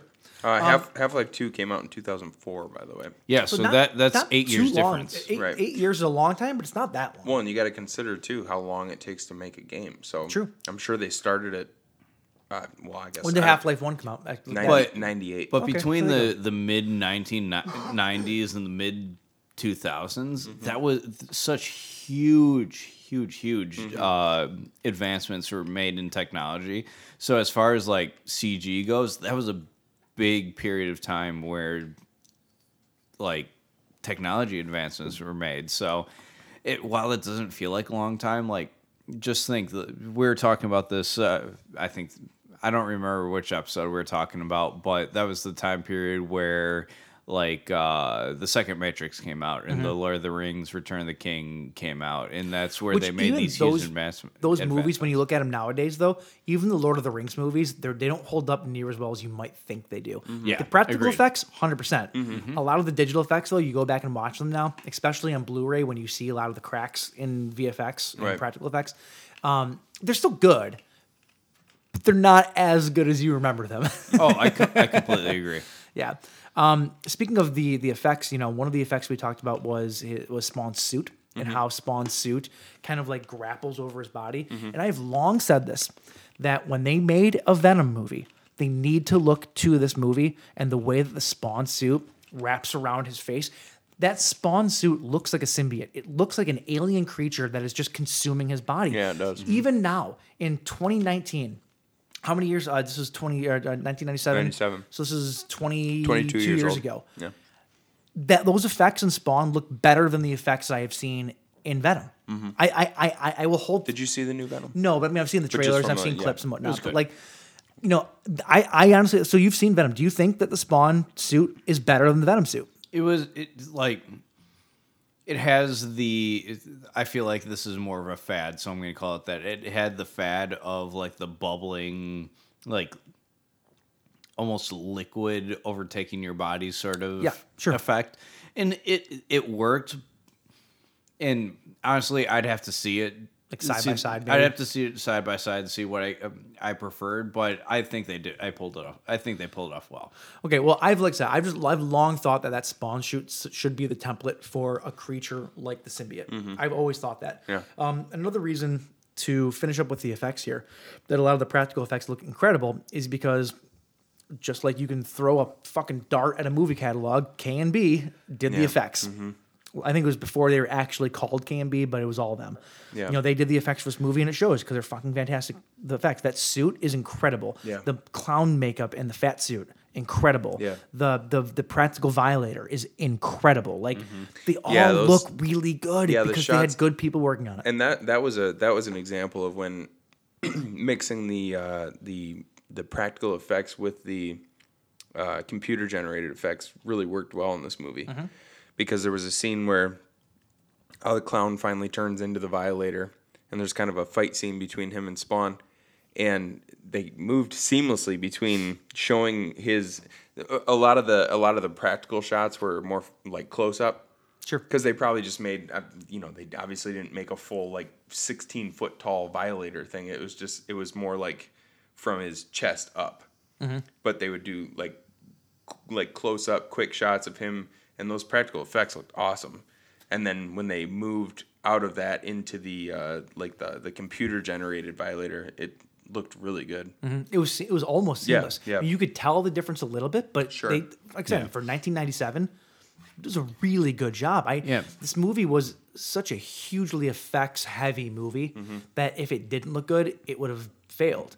Yeah. And this movie did decently well, from my understanding. I don't have the numbers in front of me, but I'm pretty sure it did. And I know you said that you have it on VHS, you have it on multiple different mediums, and I feel like if we were watching on VHS, we wouldn't have even noticed it. No, because there was a few. At least not near as much. There was a few things that jumped out with the CG in this movie. Like, I think we all caught the one part where there was, I think at one point, Spawn opens up a locket in this part. I'm sure if we watched it on VHS, you wouldn't even be able to tell, but You'd be able to tell, but the edge wouldn't be as hard. there was he opens a locket and there's this green, Mist. like a mist that comes out, and we watched it. Was it DVD or Yeah, Blu-ray? it was DVD. We watched it on DVD. I don't own this movie on Blu-ray. And you could see a hard cut line around the mist, It was where like the edit box, basically, Yeah. like when they were editing it in whatever program. Sure. You know, you create box layers, Right. and the effects lives inside that box. And it was like there was the no effects was too big there was for the no box. bleed. It just like stopped right where the edges of that box were. It was That kinda was funny. the only thing that I really noticed that was a big goof. Yeah. For the most part, though.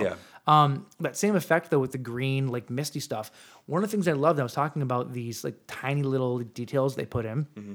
Is in the comics, you always see Spawn's green eyes sort of glowing with that mist out of it, and they put that in the movie. Yeah. You know, and this is one of those situations where a lot of comic book movies they tend to not translate directly from the page to the screen because it's a little bit too goofy. Marvel really tried to. I don't know the right word is. They really tried to grow up, if you will, the look of comic book characters in the beginning. Yeah. But then as you got deeper into the Marvel universe through Phase 1, Phase 2, and Phase 3, they actually really reverted back to comic books. A lot with the suits and stuff like that. The X-Men movies did the same thing. You know, the X-Men movies originally they all had black leather jumpsuits on, and then by the last ones they actually have more appropriate costumes. Right. You know? It's to the point where even in one of the Wolverine movies, he pulls out a chest and there was the actual yellow and blue Wolverine suit. Like he never had it on, but it was still there. You know. Right. And this movie just went for it though. This movie was like, we are a comic book and we are going to present like a comic book. You know, we're not going to try to hide what it is. Right. And I think that's one of the strengths of this movie. I think that if they tried to hide it, it wouldn't have worked. That even came through in the we're watching. We watch a lot of serious, you know, movies with serious tones on this show, and not a ton of comic book based movies. So when we first started watching this, I thought to myself like, man, all these characters are so overacted. But then it kind of clicked, and I'm like, well, this is a comic book movie, and they are like the way they're delivering the lines. And I guess I should say maybe Martin Sheen wasn't completely dialing it in, but the character that he was playing was just so over the top, and really like even. Before Al Simmons turns into Spawn, his delivery of his lines is kind of cheesy and kind of over the top, but it makes sense because they were playing it as if you were actually watching a comic book on screen. So I thought that was kind of cool, you know, like they kept the spirit of the comic book alive even in the way they were delivering lines and stuff. Absolutely. This might be a little controversial, but I'm gonna say it. The Dark Knight ripped off Spawn. How so? I got 5 points. You ready for this? I actually have some points for later about the Dark Knight and the Crow. So there's definitely inspiration for sure. definitely, Yes, but clearly. yeah, hit us with these. You 5 points. I think I have 5 points. I didn't write these down, so I'm trying to remember them from memory. But you have, first off, the Dark Knight. You have the Joker and the Clown. Very similar characters, different but very very similar. Also, you have that, you know, their relationship with the hero and this and that. Like it's all very similar. You have Gotham and the Spawn city. I forget what city they're supposed to be in Spawn. Gotham and that city, they'll look identical, especially those ghetto areas. Yeah, Like more what you would call the ghetto or whatever Sure. of the big cities. They look very similar. That city could have been Gotham for all intents and purposes. Yeah. And then you have kind of the newer version of Gotham, though. Not like the Tim Burton version. The original Tim Burton version was definitely that. Just run down and grimy and gross. yeah, that's true. Later I guess, on in the I guess I'm series, thinking more of the better movies, Batman Forever and Batman and Robin. Yeah. yeah. And then you have the sequence where Batman is riding his motorcycle, and you have the semi-truck scene with the Joker. In Spawn, you have Spawn that steals a motorcycle and the Violator, the clown, is chasing him on in a big garbage truck, which essentially is a semi-truck. Sure. And it's almost the exact same sequence. It really, really is. Yeah, isn't he firing? Does he fire like a rocket launcher Which or one? something? Which one? In Spawn. In Dark Knight, he does. In Spawn, I think he's just driving it. But Spawn eventually, like his cape overtakes the motorcycle and makes this big spike, and the garbage truck runs into it and it flips over. Yeah. Well, in Dark Knight, the same thing happens, deal, and yeah. the semi truck flips over, and like it's the same exact sequence, like literally the same sequence. Yeah. the whole like tragic character of Spawn is the same sort of tragic character as Batman. Yeah. Like, there's a lot of similarities between these two movies. Yeah. You know, for me to say that they ripped them off, probably not. But No. there's definite bylines though that are followed. You know, and I just found that think- very interesting. You could probably draw those same parallels between any two comic book movies, though. You know what I Yeah, mean? but they're, like I said, they're really, really similar. Yeah. It's almost like, then again, though, you could look at Spawn, the comic book, as ripping off Batman, the comic book, too, though. Sure. I mean, think about it. Yeah. They both have capes. They, Well, so do lots of superheroes. They both have identities. Mm-hmm. They both have clowns. They both have, you don't know. Well, there's parallels there, is all I'm saying. I don't know. I just thought that was interesting. We have not talked about the most tragic part of this entire movie yet, though. Which is? Like, from a character standpoint, Al Simmons, the amount that he loses when he dies, I'm not talking about his wife. I'm not talking about the fact that he didn't meet his child. I'm not talking about the fact that his best friend stole his wife. Not talking about the fact that he's leading hell. What I'm talking about is that when he was burnt alive and then burnt dead, His penis. he lost his penis. He did. He totally burnt his dick off. They straight up Ken dolled him. They did. It's the biggest loss a man can have. I mean, come on. It makes sense though, right? I mean, like if you're, it's a dangling participle. Like if you It's like losing your digits. like if you were on fire, it makes sense that the parts of you that are just sort of hanging off your body would go first. It's always the soft tissues that go first. So he should have had a boner, and then it wouldn't have. It wouldn't. Too bad Wanda wasn't around. That is my takeaway from this movie. That does not surprise me. Yeah, well, Whatsoever. What can you do? You guys do anything else, Dad? No, I just Here's the thing. You made fun of me for loving this movie, yet this entire conversation you've been agreeing with all of my points. This movie is way better than you want to give it credit for. No, I wouldn't say that. We didn't talk about plot at all. Oh, It's not important. that's fine. No, it's not that I haven't. It's good. It's a good comic book movie. It does exactly what it's supposed to do. It's just the way you talk about it, especially not even right now, but behind closed doors when we're like every 10 seconds while we're watching it, you're just like, God, I fucking love this movie. Oh, where's my cum rag? I did get a little full of myself, but like, I don't know. You know what it is? I would much rather watch a movie that is fun, that has flaws, than a movie that is perfect, but isn't fun. Yeah. If that makes sense. I don't know. Maybe I'm saying that weirdly, but there's a lot of like Oscar-winning movies that are these amazing pieces of cinematic art and these cinematic achievements. But are just drier than a fart. They're not always fun to watch. You know what I'm saying? Yeah. Mm-hmm.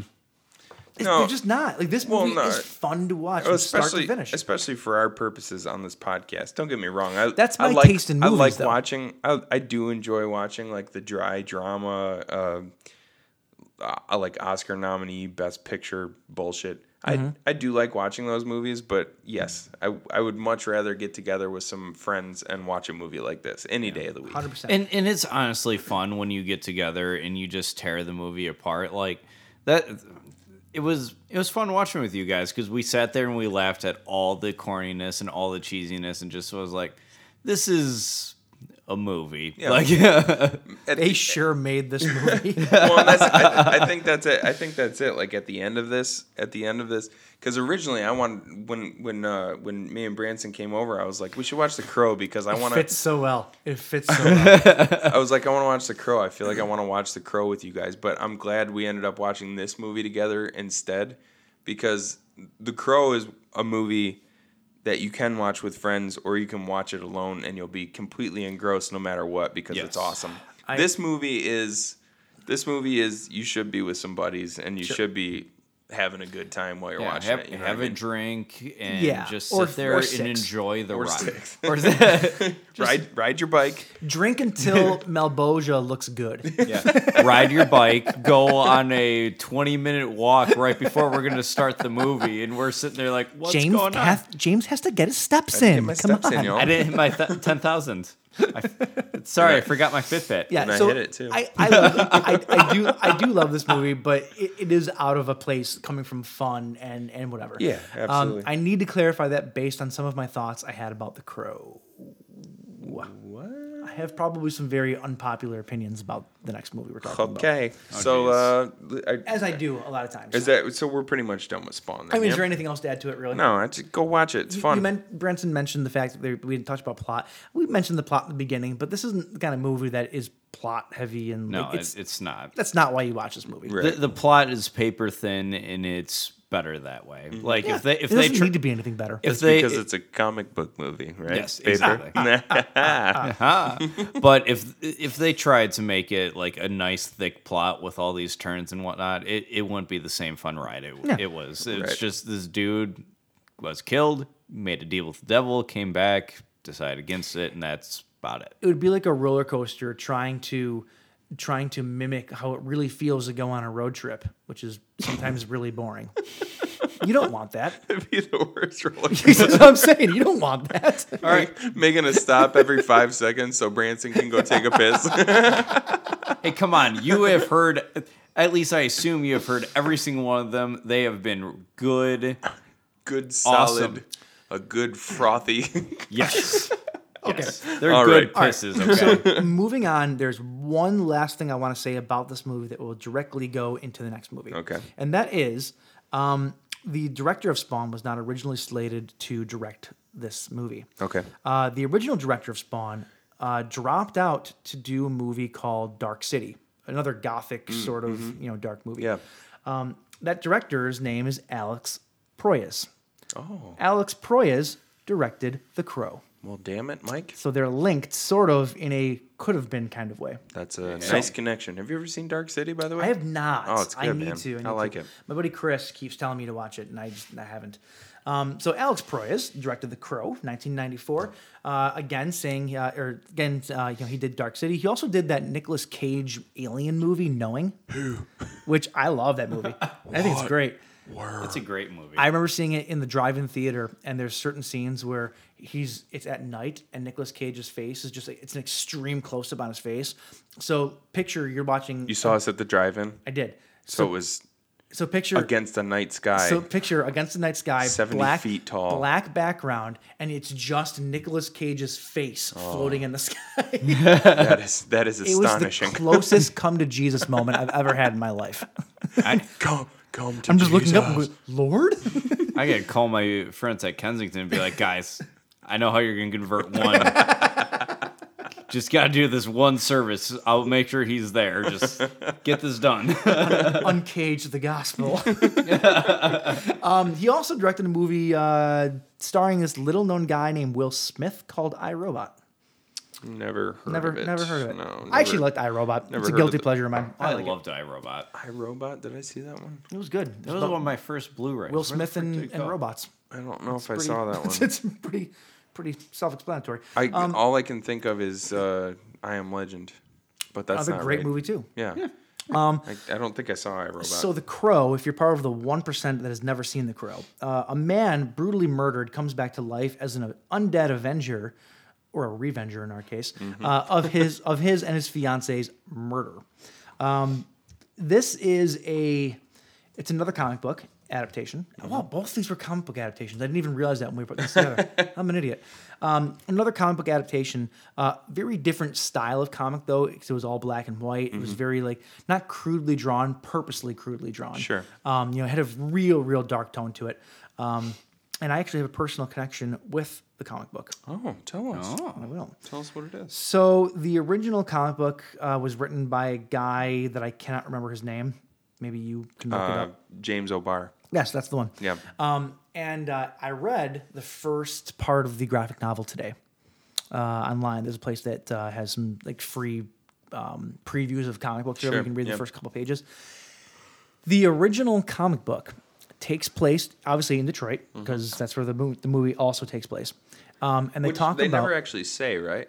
Yeah, they say Motor City a Motor lot. City. They say Oh, Motor do they City. say Motor City? Okay. Yeah. Another dead giveaway is Devil's Night. Devil's Night is not a thing outside of Detroit. It's not? No. Nope. So a lot of people watching this movie probably didn't know what Devil's Night was. It's a real thing. It's an absolute real thing. It started mostly in the 70s, becoming a huge problem where people would literally just light abandoned buildings and destroy the city on Devil's Night the night before Halloween. Well, so it's huge. It was a huge problem for years until the city came up with Angel's Night. so it spread. So Yeah. it obviously spread across Michigan rather quickly. No. then because we had Devil's Night growing up in Bad Axe. Oh yeah, it was a Michigan thing. Well, Okay, it was a so Detroit it thing, started Michigan in thing. Detroit. Yeah, but I mean, people in Michigan know about it. That's why I Here's the said thing, it though. kind of spread. In the comic book, Mm-hmm. they very specifically mention locations. One of those locations is that the place where they hide out at, 10 Mile and Gratiot. Is that where your church is? I grew up at 10 Mile and Jefferson. Yeah. 10 Mile, the place where this comic book was set was literally a mile and a half yeah. from where I grew up. Yeah, that's a mile and a half away from like here. I'm guessing that he was from the area because that's a very specific place to actually say. And then he also says that James O'Barr was born on January 1st, 1960 in Detroit, There you Michigan. go. So yeah, so he must have lived in the area, is my guess, because he also mentions Schaefer, which is another main street sort of in Detroit. That's where the Big Bad's hideout was Sure. on Schaefer in the comic book. Oh. So it's just kind of cool. I read that. I'm like, 10 Mile and I literally go to there almost every day. So that's kind of a cool, Yeah, that's kind of a pretty cool. weird connection. I thought that was kind of really cool. Anyway, The Crow, starring the late Brandon Lee as Eric Draven, which I'm sure we will talk all about his role and untimely death in this movie. You have Rochelle Davis, who played Sarah, his fiance. Ernie motherfucking Hudson. Yeah, boy. My boy was Albright. Did I see his name? Albrecht. Albert. Yeah. By the never way, get it right. did you look up Ernie Hudson's IMDb at all? What about him? I don't know how long ago this picture was taken, but damn, he looks good. Does he look fly as hell? Let's Well, see it. look at this. Look at this Oh, damn. tricep. Look at the tricep on that. Oh dude. my gosh. That's. I mean, look. That's. He's looking probably- solid. That Yeah, man's dude. climbed some rocks before. Hell yeah. Ernie Hudson looks good as hell. He looks like he's about to go out and bust some ghosts. I hope so. Yeah. I hope that's a relatively recent picture. 'Cause, Yeah. Damn. I am afraid to ask this question, but I'm going to anyways. Was he in Ghostbusters? That's why I just said bust Okay, some thank ghosts, you. man. I was watching this movie and I just could not place where I saw his face from, and now I'm a little embarrassed that I didn't. Yeah, he's Place him the there. like when they get the The new black guy. recruit. Yeah, he was the only black guy in the movie, Yes. basically. Okay. That. Oh my gosh, where's Mike gone? Oh, Mike's quitting Mike quit. because you didn't know that Ernie Hudson was in Oh, jeez. Ghostbusters. Especially me after me saying bust some ghosts. I think he's Hey. actually leaving. Oh, Mike? he's just grabbing some beer to help him cope. Oh, and Oh, and he's he's also grabbing a cat. he's grabbing the other studio cat. And, Wait, isn't this the one that will attack you if you don't? no, when Buckley's just gonna. There he goes. He left. I'm out of here. You're He's lucky like, why is this stranger picking me up? You're lucky I'm a nice guy, and I will forgive you for that. Like I said, I you fear hurt this. my heart. You hurt my heart. It hurts my heart to ask that question because I recognized him the entire movie, and it's like I don't know where he's from, but I know I've seen him before. All you gotta I need to picture. drink more to get through this. All you gotta picture is him saying, "No, that's a big Twinkie." Then you'll be able to place him every time. There we go. All right. Also, you have Michael Wincott, who played Top Dollar, who was the main baddie, if you will. Yeah. Now, Michael Wincott, he's been in a lot of stuff. Sure, he's a yeah. huge character actor. I know him best from quite possibly one of the best Kevin Costner movies of all time. I'm not talking Waterworld. That's number 2. Robin Hood, Prince of Thieves. Yeah. I forget the character he plays. It's been a long time since I've seen it, but he's one of the bad guys. Though. I think he's related to. Did you call him Walcott? Yeah, Wincott. Oh, sorry, Wincott. He plays one of the bad. He's on like the bad guy's payroll or something like that though. But he's so good in it. Absolutely, I haven't seen the movie in a long time. It's one of my favorites though. Bai Ling, also known as the girl with the biggest nipples on the face of the earth. She plays Have you ever seen her nipples? They're No, fucking what? humongous. It's not a bad thing. I'm just saying they're humongous. Wait. When have you seen her nipples? What movie am I missing? Pick a movie. She's naked all the time. Well, she wasn't naked in this one. Well, maybe not this one. I picked a movie, and it was this one. You let me down, man. You've got a point there. He was Guy of Gisborne in. Yes. Well, actually, that could be a soft G. So Gisborne. Guy of Gisborne. Let's see here. You, like I said, Bai Ling. She plays Mika. You have who else was the other one? Michael Massey. So I'm going to point him out because he actually Murdered. he is the one that unfortunately was behind the gun that killed Jason Lee. And I'm sure you probably read up on the story before we came. Sure, I knew quite a bit about it before because I've always been sort of fascinated by the death of Brandon Lee. Unfortunate thing that happened, Yeah. and it was nobody's fault except for the carelessness of the prop handler. It was definitely somebody's fault. Yeah. It was. So the Not what I guess what I'm saying though is it wasn't one of the actors' fault. It wasn't that he did anything wrong. It was a mishandling of the props by either the prop master or the arms master. So job that on a was. set, if you have guns, arms, you have an arms master, which is completely different from the prop master. Mm-hmm. The arms master had actually been sent home early that day, and then the director, what was his name, Proyas, Alex Proyas, made a decision to change the scene on the fly. So the props master was kind of in charge of the arms at that point. And there was a fatal error that occurred, and you know, Brandon the rest Lee. is history. The- Brandon died. well, Yeah, we'll get into get the into it, actual 'cause ins and there's- outs of his That's death fair. in a little while. The but one last guy that I'm going to point out is the guy that played the character of T-Bird, David Patrick Kelly. Ah, yeah. Did he look familiar to you? Yes. From what? Warriors. Come out and play. Oh yeah. This And will be also- my last episode. I did not. I missed no, that. I actually didn't recognize him at first either. And also because he's there's he doesn't show up in a lot. In all fairness, so I didn't recognize him either. But once it was pointed out, I go, "Oh my god!" But it's him. also That's because there's a ridiculous. pretty cool Warriors Easter egg in this movie. Oh, is there? Yeah, did you catch it? I did not. There's David Patrick Kelly plays T-Bird, and Eric Draven / The Crow. At one point in time, he's about to take him out, and he straps him into his car. He straps him into his car, and he's going to send him off the end of the pier. Mm-hmm. And he's got T-Bird has a bunch of explosives in the back of his car. Eric arms some of the explosives, and then he puts I think it's like a phosphorus bomb or something on his lap. Yes. Those things burn like 2,500 degrees or something. You read the same thing I did today. I read that about the phosphorus bomb. But as the car is driving down the pier, Eric pops into frame and he waves bye to him. But when he waves bye to him, you kind of only see Eric in silhouette, but you can see as he waves with his right hand, he goes like this. Oh, really? Yeah. Nice. You can't see what I'm doing, but It's that bottle clinking. yeah, motion, David Patrick Kelly's famous for his scene in Warriors. yeah, he's famous from being in Warriors, but there's this very incredibly famous scene from Warriors where he's clinking 3 bottles on his fingers together. He's saying, Nice. "Warriors, come out to play." So when Brandon Lee found out that he was going to be in this movie, he was so stoked about it because he was a huge fan of his. So in that scene, as kind of an ode to his character in Warriors, as he's driving down the pier, you can see Brandon's hand do the 3-finger clink as That's he's cool. as That's he's really cool. waving goodbye to him. It's really cool. Yeah, that's really cool. That's super cool. Kind of a cool little Easter egg. Yeah. Also, oh god, I completely missed these two because they're on my other page. Tony Todd. I forgot Tony Todd was in this movie. Completely forgot he was in this movie. He plays Grange, and then you also have John Polito, who played Gideon, who was the pawn shop owner. Another character actor that's been in a shit ton of stuff. John Polito, I can't watch any of his movies now anymore because since I've had kids and not think of his character in Curious George. That's all. Like every time, didn't know that he was. he's the chef on Curious George, and every time I see him, I'm like, I can't take you seriously. Bork, bork, bork, bork. He's another wait, character.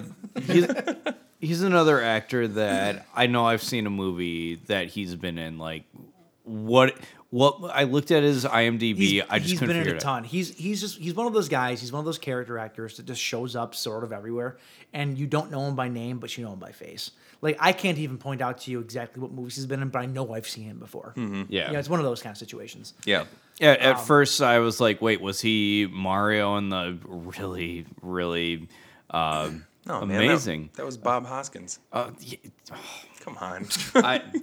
I'm just failing left and right here. You're fired. You fired. You're fired. All right. So plot wise here, to get to basically what it is. Eric Draven and his fiance are brutally murdered by a gang in Detroit on Devil's Night. Because they apparently live in the same building. Sure. And his fiance has gotten signatures and put together this petition to get them evicted from the building because of noise violations and because their place that they live in is all run down. Yep. This gang of thugs is they're all like just a bunch of shitbags. Like they're just the worst scum of the earth. Yeah.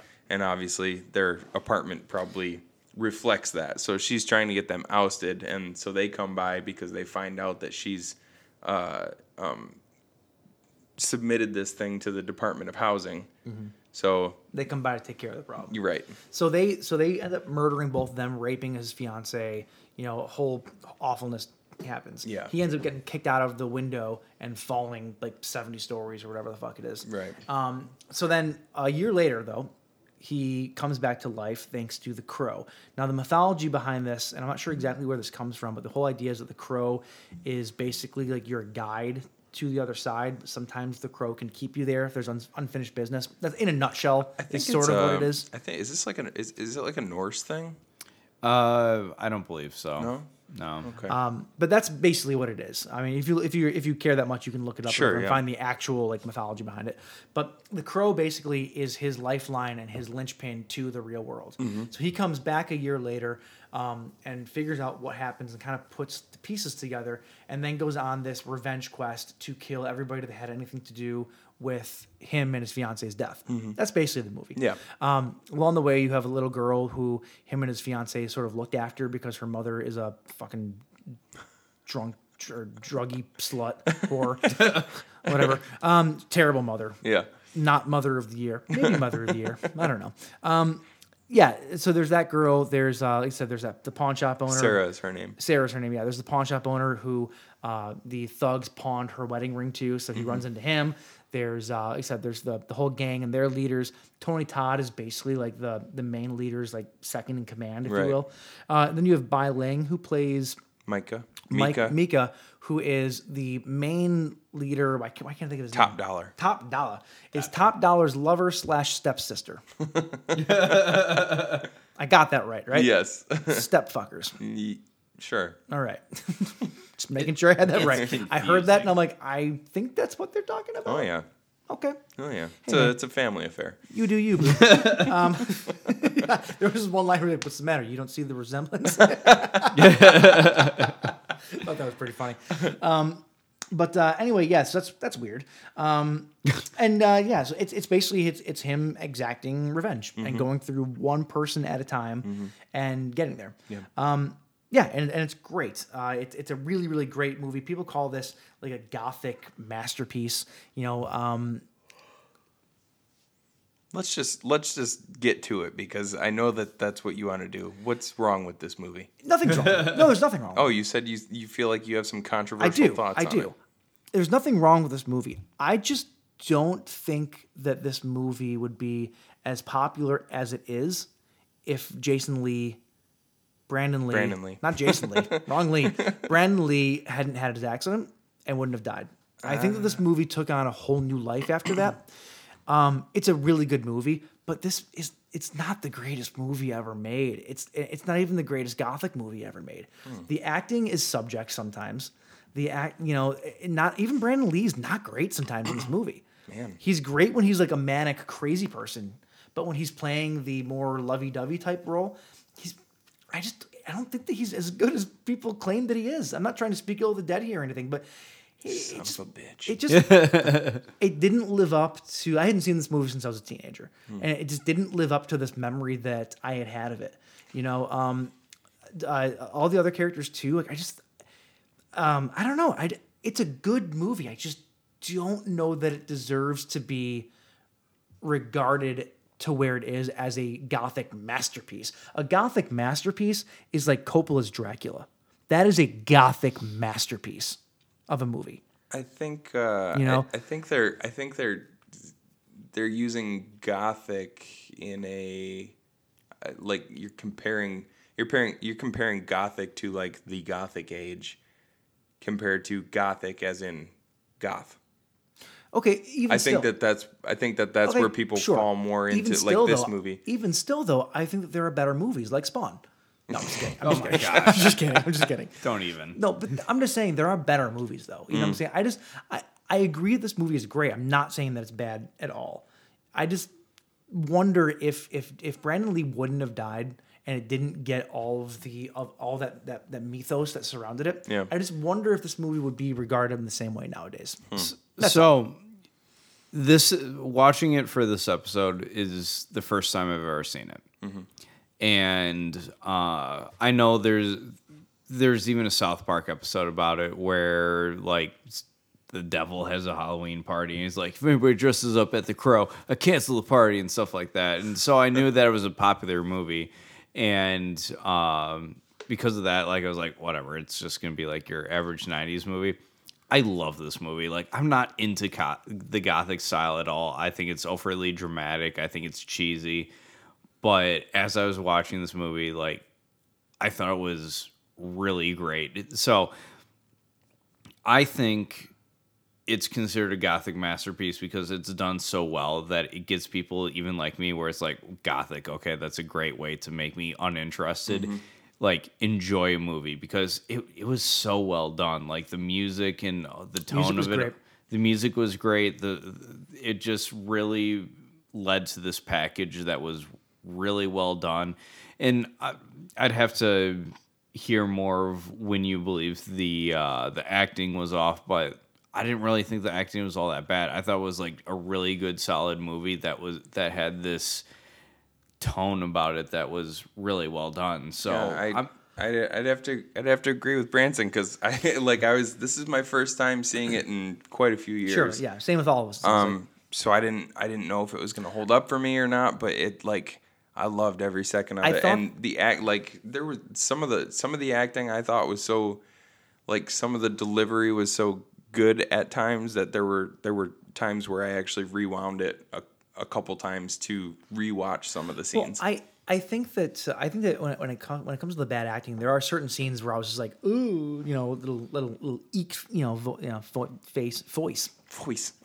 Eek voice. I'm not sure. Eek I'm trying to voice. say. I had a little eek face come out though because of like, oh, that was bad. That was rough. Really? I think mostly though, like, when I say the bad acting part of it, maybe it's not so much the acting as much as it was the part that was written.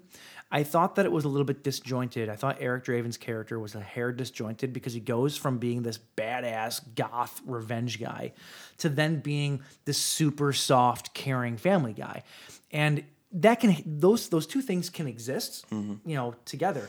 I just don't know that this movie was written well enough to really balance those two parts of his character out, though. It was a bit disjointed to me. Because you go from super heavy one side to super heavy the other side. And like I almost hate to say this, if you're coming back from the dead to avenge your wife's death, stay with me here. Pretty sure that Al Simmons did a better job of being super pissed off and exuding that revenge part of it of, you killed me and my wife, I'm taking all you motherfuckers out. I almost think that character had more down than. But when he's dealing with people who than the Eric Draven character, was he supposed to be like that with everybody though? Because when he's dealing with Sarah, he's a obviously, dead guy, like he's back from the dead with one purpose. And the Crow. Here's another thing. The mythology behind the Crow. There's a lot cut out of this movie. Mm-hmm. There's a whole character played by Michael Berryman actually that was cut out of this movie called the Crystal Skull Cowboy. No, Crystal. That's Indiana Jones. It's the Skull Cowboy. Was the character name? Why did I feel like there was Crystal in his name? The Skull Cowboy explains the rules in that he has to stay focused on only killing the people that caused him pain. Otherwise, he loses his invincibility. Which actually, there's a very blatant thing in the movie that happens that you might actually, I say blatant, but you might have missed it. There's a part where suddenly Eric Draven has electrical tape all over his arms and his hands. That wasn't there in the first half of the movie. You know what I'm talking about? Yeah, yes. Did you ever notice how he goes from having like a long sleeve shirt on to then having electrical tape all over his arms? Yeah. It's because when he was fighting with Funboy, was that his name? Yes. Yes. When he was fighting with he Funboy, didn't- Michael Massey. He didn't fight Funboy. Well, whenever he had his, there was deleted scenes where he did fight Funboy. Oh, okay. And Funboy slashed up his arms like crazy, and the reason that he was able to hurt him is because in the movie, Eric Draven saves the little girl's, whore mom who we were talking about. She had just shot up a whole bunch of drugs, and he actually intervenes in their life. Part of what the rules are is that you cannot intervene in people's lives that didn't cause you grief. And when you do so, you lose that invincibility sort of. I thought it was he couldn't cause harm to somebody who didn't. No, you cause can't harm. intervene at all. So these are the rules. This is part of the deleted scenes that the Skull Cowboy had told him. So when he did that, he then fought Funboy right afterwards, and he slashed his arms up. And to cover up his wounds, he covered his arms with electrical tape to basically seal his wounds up. Okay. And that's why he's like that then. Back to what I was saying before, though, I went on a little tangent there. I just thought that his like I said, his dichotomy was just a little bit weird. Like go back, it was one extreme to another extreme. Mm-hmm. I just kind of wish that it would have been more in the middle or been more of a focused type energy. That's all. I understand why they did it the way they did it, and Yeah, I I guess- realize that my point is very. It's to me like unpopular. when you like most revenge movies are like that, where you just have suddenly this person's coming back for revenge, and that's just they're very driven in that one direction, and they keep that kind of attitude the entire time. I actually really liked seeing the two different sides of him. You know what I mean? Yeah. I did get too. that. I get that. Because, like I said, I mean, like when he's dealing with Sarah, the young girl who he obviously he felt like sort of a paternal bond with her when he was still alive, because he basically took care of her because her mom was off doing morphine and banging dudes. Like, it made sense for him to be softer with her. It made sense for him to, like, he obviously wanted to try and be mad at Albrecht at certain points because he thought, like, why, these guys came in and murdered us. Why didn't you try and do something more about it? But then he realized that Albrecht kind of did everything that he possibly could, and then at the very end, the most that he could do for anybody was to just stay by Shelley's side for 30 hours while she was in the ICU, slowly dying. I do love the fact that that's how he ended up killing the guy at the very end. Spoilers, but he ended up literally killing him with the painful memories of watching his. Like, that's crazy. Yeah. Yeah. That's and- crazy. Like, watching her die was like what killed the dude. Right. Yeah. And honestly, And the fall onto statue spikes. Oh, yeah, that whole killed thing. him. That killed him too. I love that his blood was pouring out of the gargoyle's mouth after. Did you notice after too he got that impaled? one of the gargoyle spikes was coming out of his mouth? Oh, It was like really? a really Yeah. perfect thing. Oh, I didn't even notice that. One was out of his gut, and one was out of his mouth. It was like a perfect fall. That's so good. And I appreciated the dichotomy. I can't even say the word. I Dichotomy. appreciated the differences between like him as a killer and him as his normal self, because it kind of the movie starts with him already dead, so it gives us glimpses of who he was as a person and how he interacted with Shelley. Like, you had the names backwards. Shelley was the kid. Shelley was the kid? Yeah, Shelley was the kid, and Sarah was the. That would have made for a way different movie. Yes. And I appreciated it because there was a scene where he goes in, and I forget who he kills. Was it T-Bird? But he kills someone as they're shooting up heroin with Shelley's mom. Oh, Funboy. Funboy, yes. He kills Funboy as he's shooting up not heroin, Did morphine. you just correct me and say Sarah was the kid, Shelley was the fiance? What was it really? Yeah.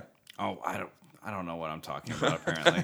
But anyway, sorry to interrupt. Okay, so he goes in as Funboy is shooting up with Sarah's mom, and he kills Funboy, and Sarah's mom's freaking out because obviously a man was murdered in front of her eyes, And then he goes to her and he says, "You don't need heroin anymore." Something. Morphine's bad for you. He grabs her arm and it he literally backs it up out of her arm. Yeah, it ekes back out of Yeah, the it's just wounds in her arm. That is really scene cool. was so cool to me. Like, I wonder how it had to have been prosthetics. I answered I'm my sure, own yeah. question. Like he was able But to squeeze the arm and just backed up. Yeah. It shows that under normal circumstances, he was a very good guy. Good guy, and he wanted guy, people Eric to Draven. live, and he wanted people to live their best life. But hey, you kill me and my fiance, like, I'm gonna come back, I'm gonna fuck you up, you know? Well, yeah, and I think it was important to show those two different extremes in his character because really he was, even though he was driven by anger and driven by the need for revenge, he never really stopped being funny. He was joking around the entire time with like almost every line that he delivered to the bad guys before he would kill them was a joke. Yeah, you know what so I mean? good. And I really like that about him. That was why I said earlier when you were drawing the parallels between Spawn and The Dark Knight, like Eric Draven as the Crow, a lot of the way he would act toward people reminded me of Heath Ledger's Joker. Sure. Yeah. You know what I mean? Like even right down to like a behind the scenes kind of thing. I don't know how true this is. Sometimes IMDb is completely off base with their facts, but they said something about him and the director were both unhappy with the way the makeup looked, the way the makeup team would put it on. So what they actually started doing was having Brandon Lee put the makeup on by himself before he went to bed, and then he would go to bed, and then he'd wake up in the morning and the makeup would be all smudged and stuff, and that's how they would shoot. His pillows must have been disgusting. I have a pillow just from this past Halloween when we went as French Kiss. I fell asleep I went home and fell asleep in our guest bedroom. Like I just plopped down and I just passed out. I woke up the next morning and there's a perfect face print of Gene Simmons on this pillow. And I haven't watched it yet because I thought it was so funny. Nice. That's awesome. Correct me if I'm wrong. Is there a scene in this movie where Top Dollar, is that his name? Top Dollar's the main Top Dollar bad. And Micah are getting high off of the fumes of a burning eye? Yeah. Yes. God, I want to live that life. Well, and The rich are so privileged. and well, they're also nailing rails of coke at the same Right? time. So and each other. yeah, that too. Yeah. And they're practically family. Couple of nose beers. What a life. Couple of nose beers. Couple banging your sister. Nose beers. I like that. Oh my gosh. But no, I just there was not a lot about this movie that I didn't get a ton of enjoyment from. Yeah. I really liked it, like feel top to bottom. I feel like after listening to your guys' points, after I made my points, I need to go back and rewatch this again. Maybe it's because I hadn't seen it in so long. It's one of those situations where, it's been so hyped. Even though I had seen it before, it's been forever, and I know that the reputation that it has going into it, maybe it was a case of overhypeness. You know what I'm saying? So now that I've seen it, I've gotten that out of the way. Like I'm not trying to backpedal necessarily because I might feel the same way about it. But like, I don't know. Maybe Sounds like backpedaling to me. Maybe in a week or so. No. His wife did the greatest backpedal in history just the other day. I'm not going to get into it, but the greatest in history. Calling you out, Aaron. I would need to go. I would need to go back and rewatch it again, and maybe I'll get more enjoyment out of it now. I think, especially after hearing you guys talk about it. I think another part of it too was for me. Like I've seen some of Brandon Lee's other movies, and this was something just completely different for him. Well, that was part of it. He was shedding his action star sort of persona. Right. Like what I was saying before, like about people always kind of compared him to his dad, Bruce Lee, obviously, and they're just like, well, why is it that you feel like you're falling into these roles that were very similar to what your dad would do? And I feel like this was like him stepping out of his dad's shadow. Yeah. And really doing something all his own and completely owning it. Like I loved his whole performance in this movie. In a pretty extreme way of stepping out of his dad's shadow. From what I read, and again, I take it for what it is, but from what I read, he actually shed 40 pounds of muscle to do this role because Eric Draven was not supposed to be like a big built dude.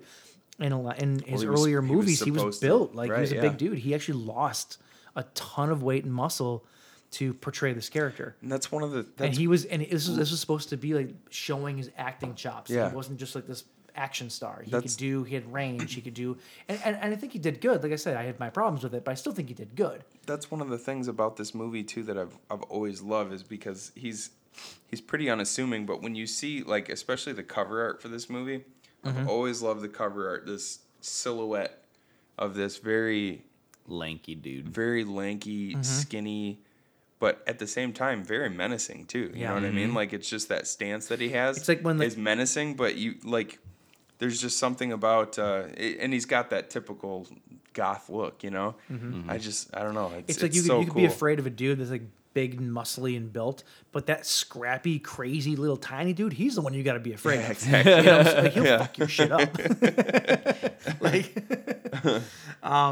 Let's see what else we got here. You know, we didn't actually talk about Brandon Lee's death too much. Yeah, and the let's, accident. I feel like we can't end the episode without. Yeah, talking- let's at wrap least- it at up least on touching that. on it. Yeah.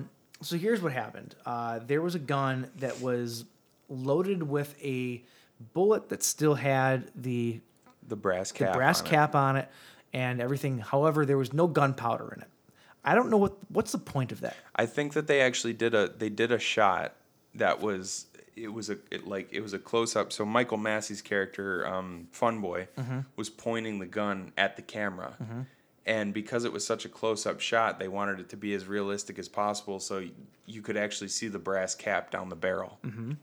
And so it was a brass cap. It wasn't even a blank. It didn't have any gunpowder. I guess why would they not have used a blank even in that situation? I guess is well, what because he I'm didn't actually confused about. fire the gun in It doesn't that matter shot. on set. Why would you ever not just use a blank? It doesn't make sense to even have a bullet without gunpowder in it. It doesn't make sense. You're never going to be projectiling anything out of a gun. It was just for the look. It was specifically so that you could see the brass tip on the bullet. Oh, so you actually saw him load the bullet so in. the prop Okay, I so the gotcha, prop I gotcha. master took it and did a dry fire Yep. just to expel that Yes. round. But the brass cap ended up staying in the barrel of the gun. Even with and no then, gunpowder, that's still a big thing to happen. And then they loaded a full powered blank into it. Yep. So now you had all the pressure of a full powered blank built up behind basically a bullet. a brass cap, was which basically a turned it bullet. into an actual bullet. Michael Massey. So if you watch this movie, and one of the things that I thought about it from the very get go is like, wow, they don't really they really jump into this movie quickly. Like there's really not a whole lot of setup to this movie. Right. Well, apparently the reason for that is because those were the scenes they never shot.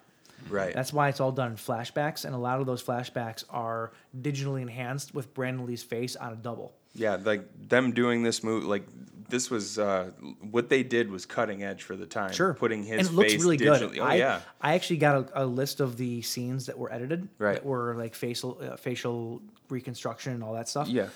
You can't tell. No. I mean, a couple little things that you might, if you're absolutely looking for it, but the average viewer would never pick up on it. And they did have a like an actual special, like a full on cast of his face and a rubber mask made for the stunt double. And they thought it was too creepy. Basically. Yeah, the cast thought it was like too disturbing to see this guy walking around with Which I Brandon can- Lee's actual face, I so can they decided absolutely to see that, forego that and just digitally place his face on top of the body doubles.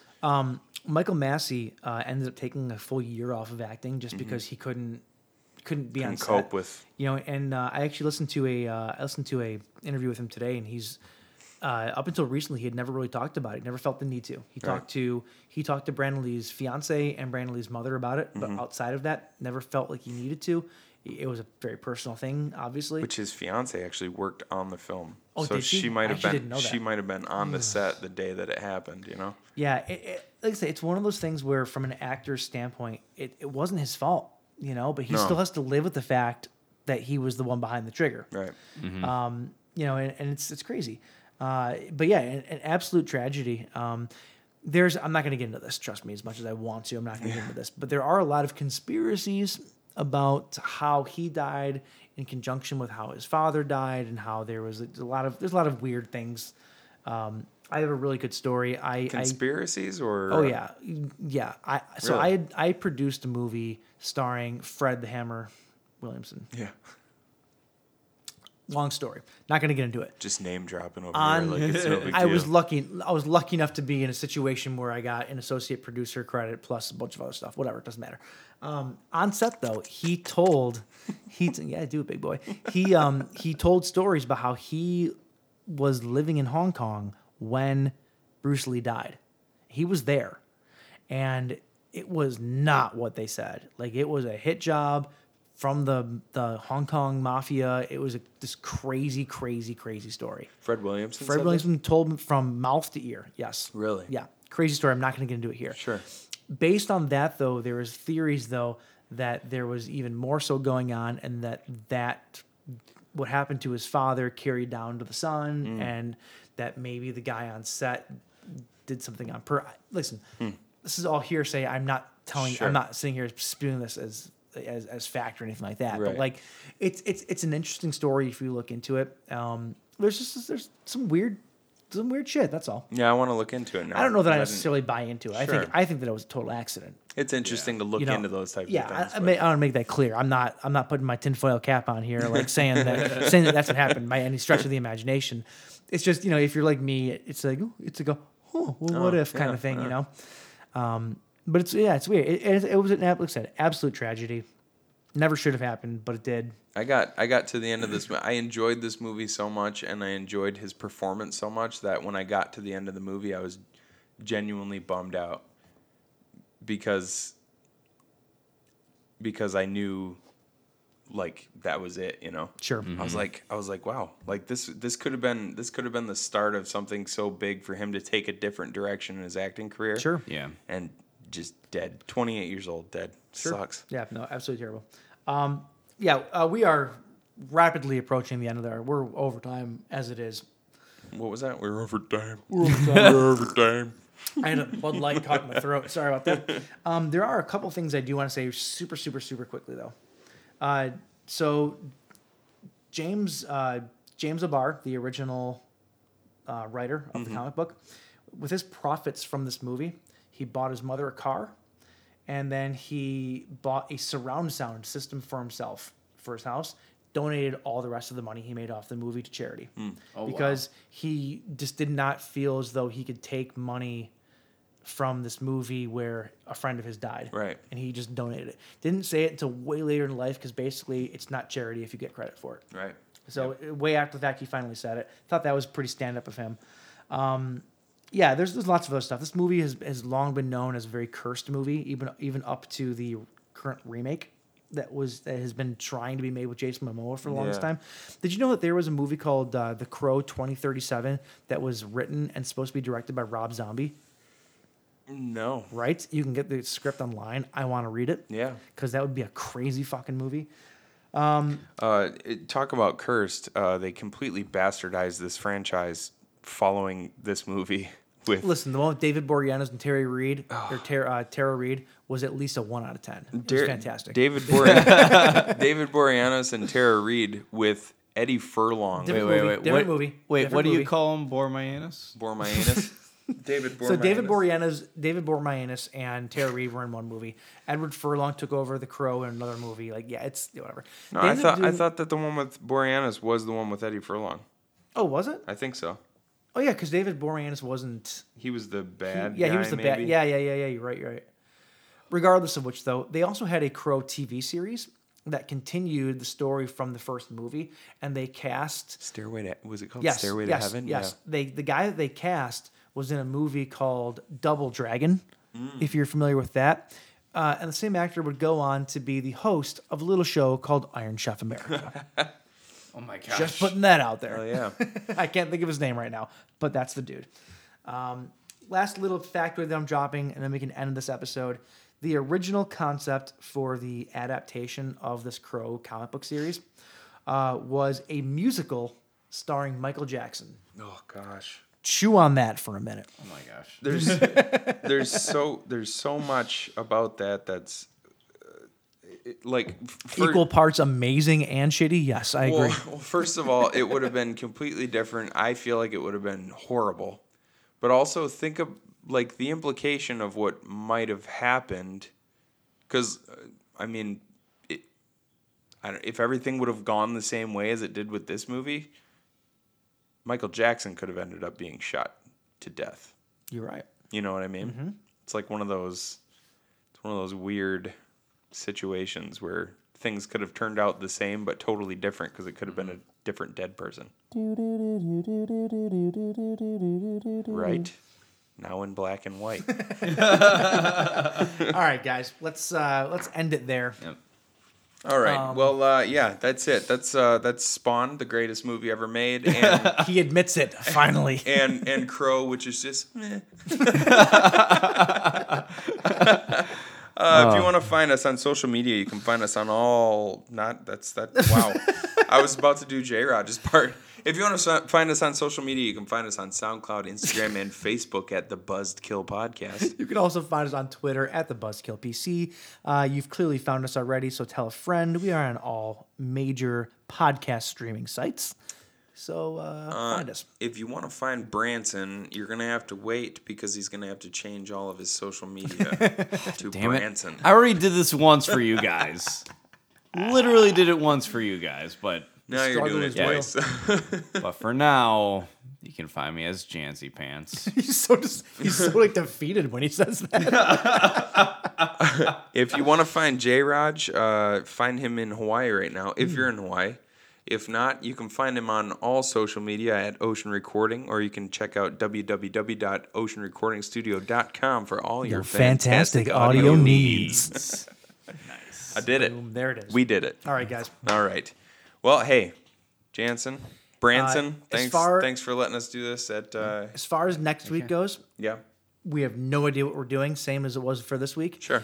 We could do something different next week. We could do another normal episode. We could do something new. Who knows? We could even not have an episode next week. We don't know. You just never know where we're coming from. So stay tuned to our social media to find out about that. And good night. Cheers. Cheers. Try to have a good night.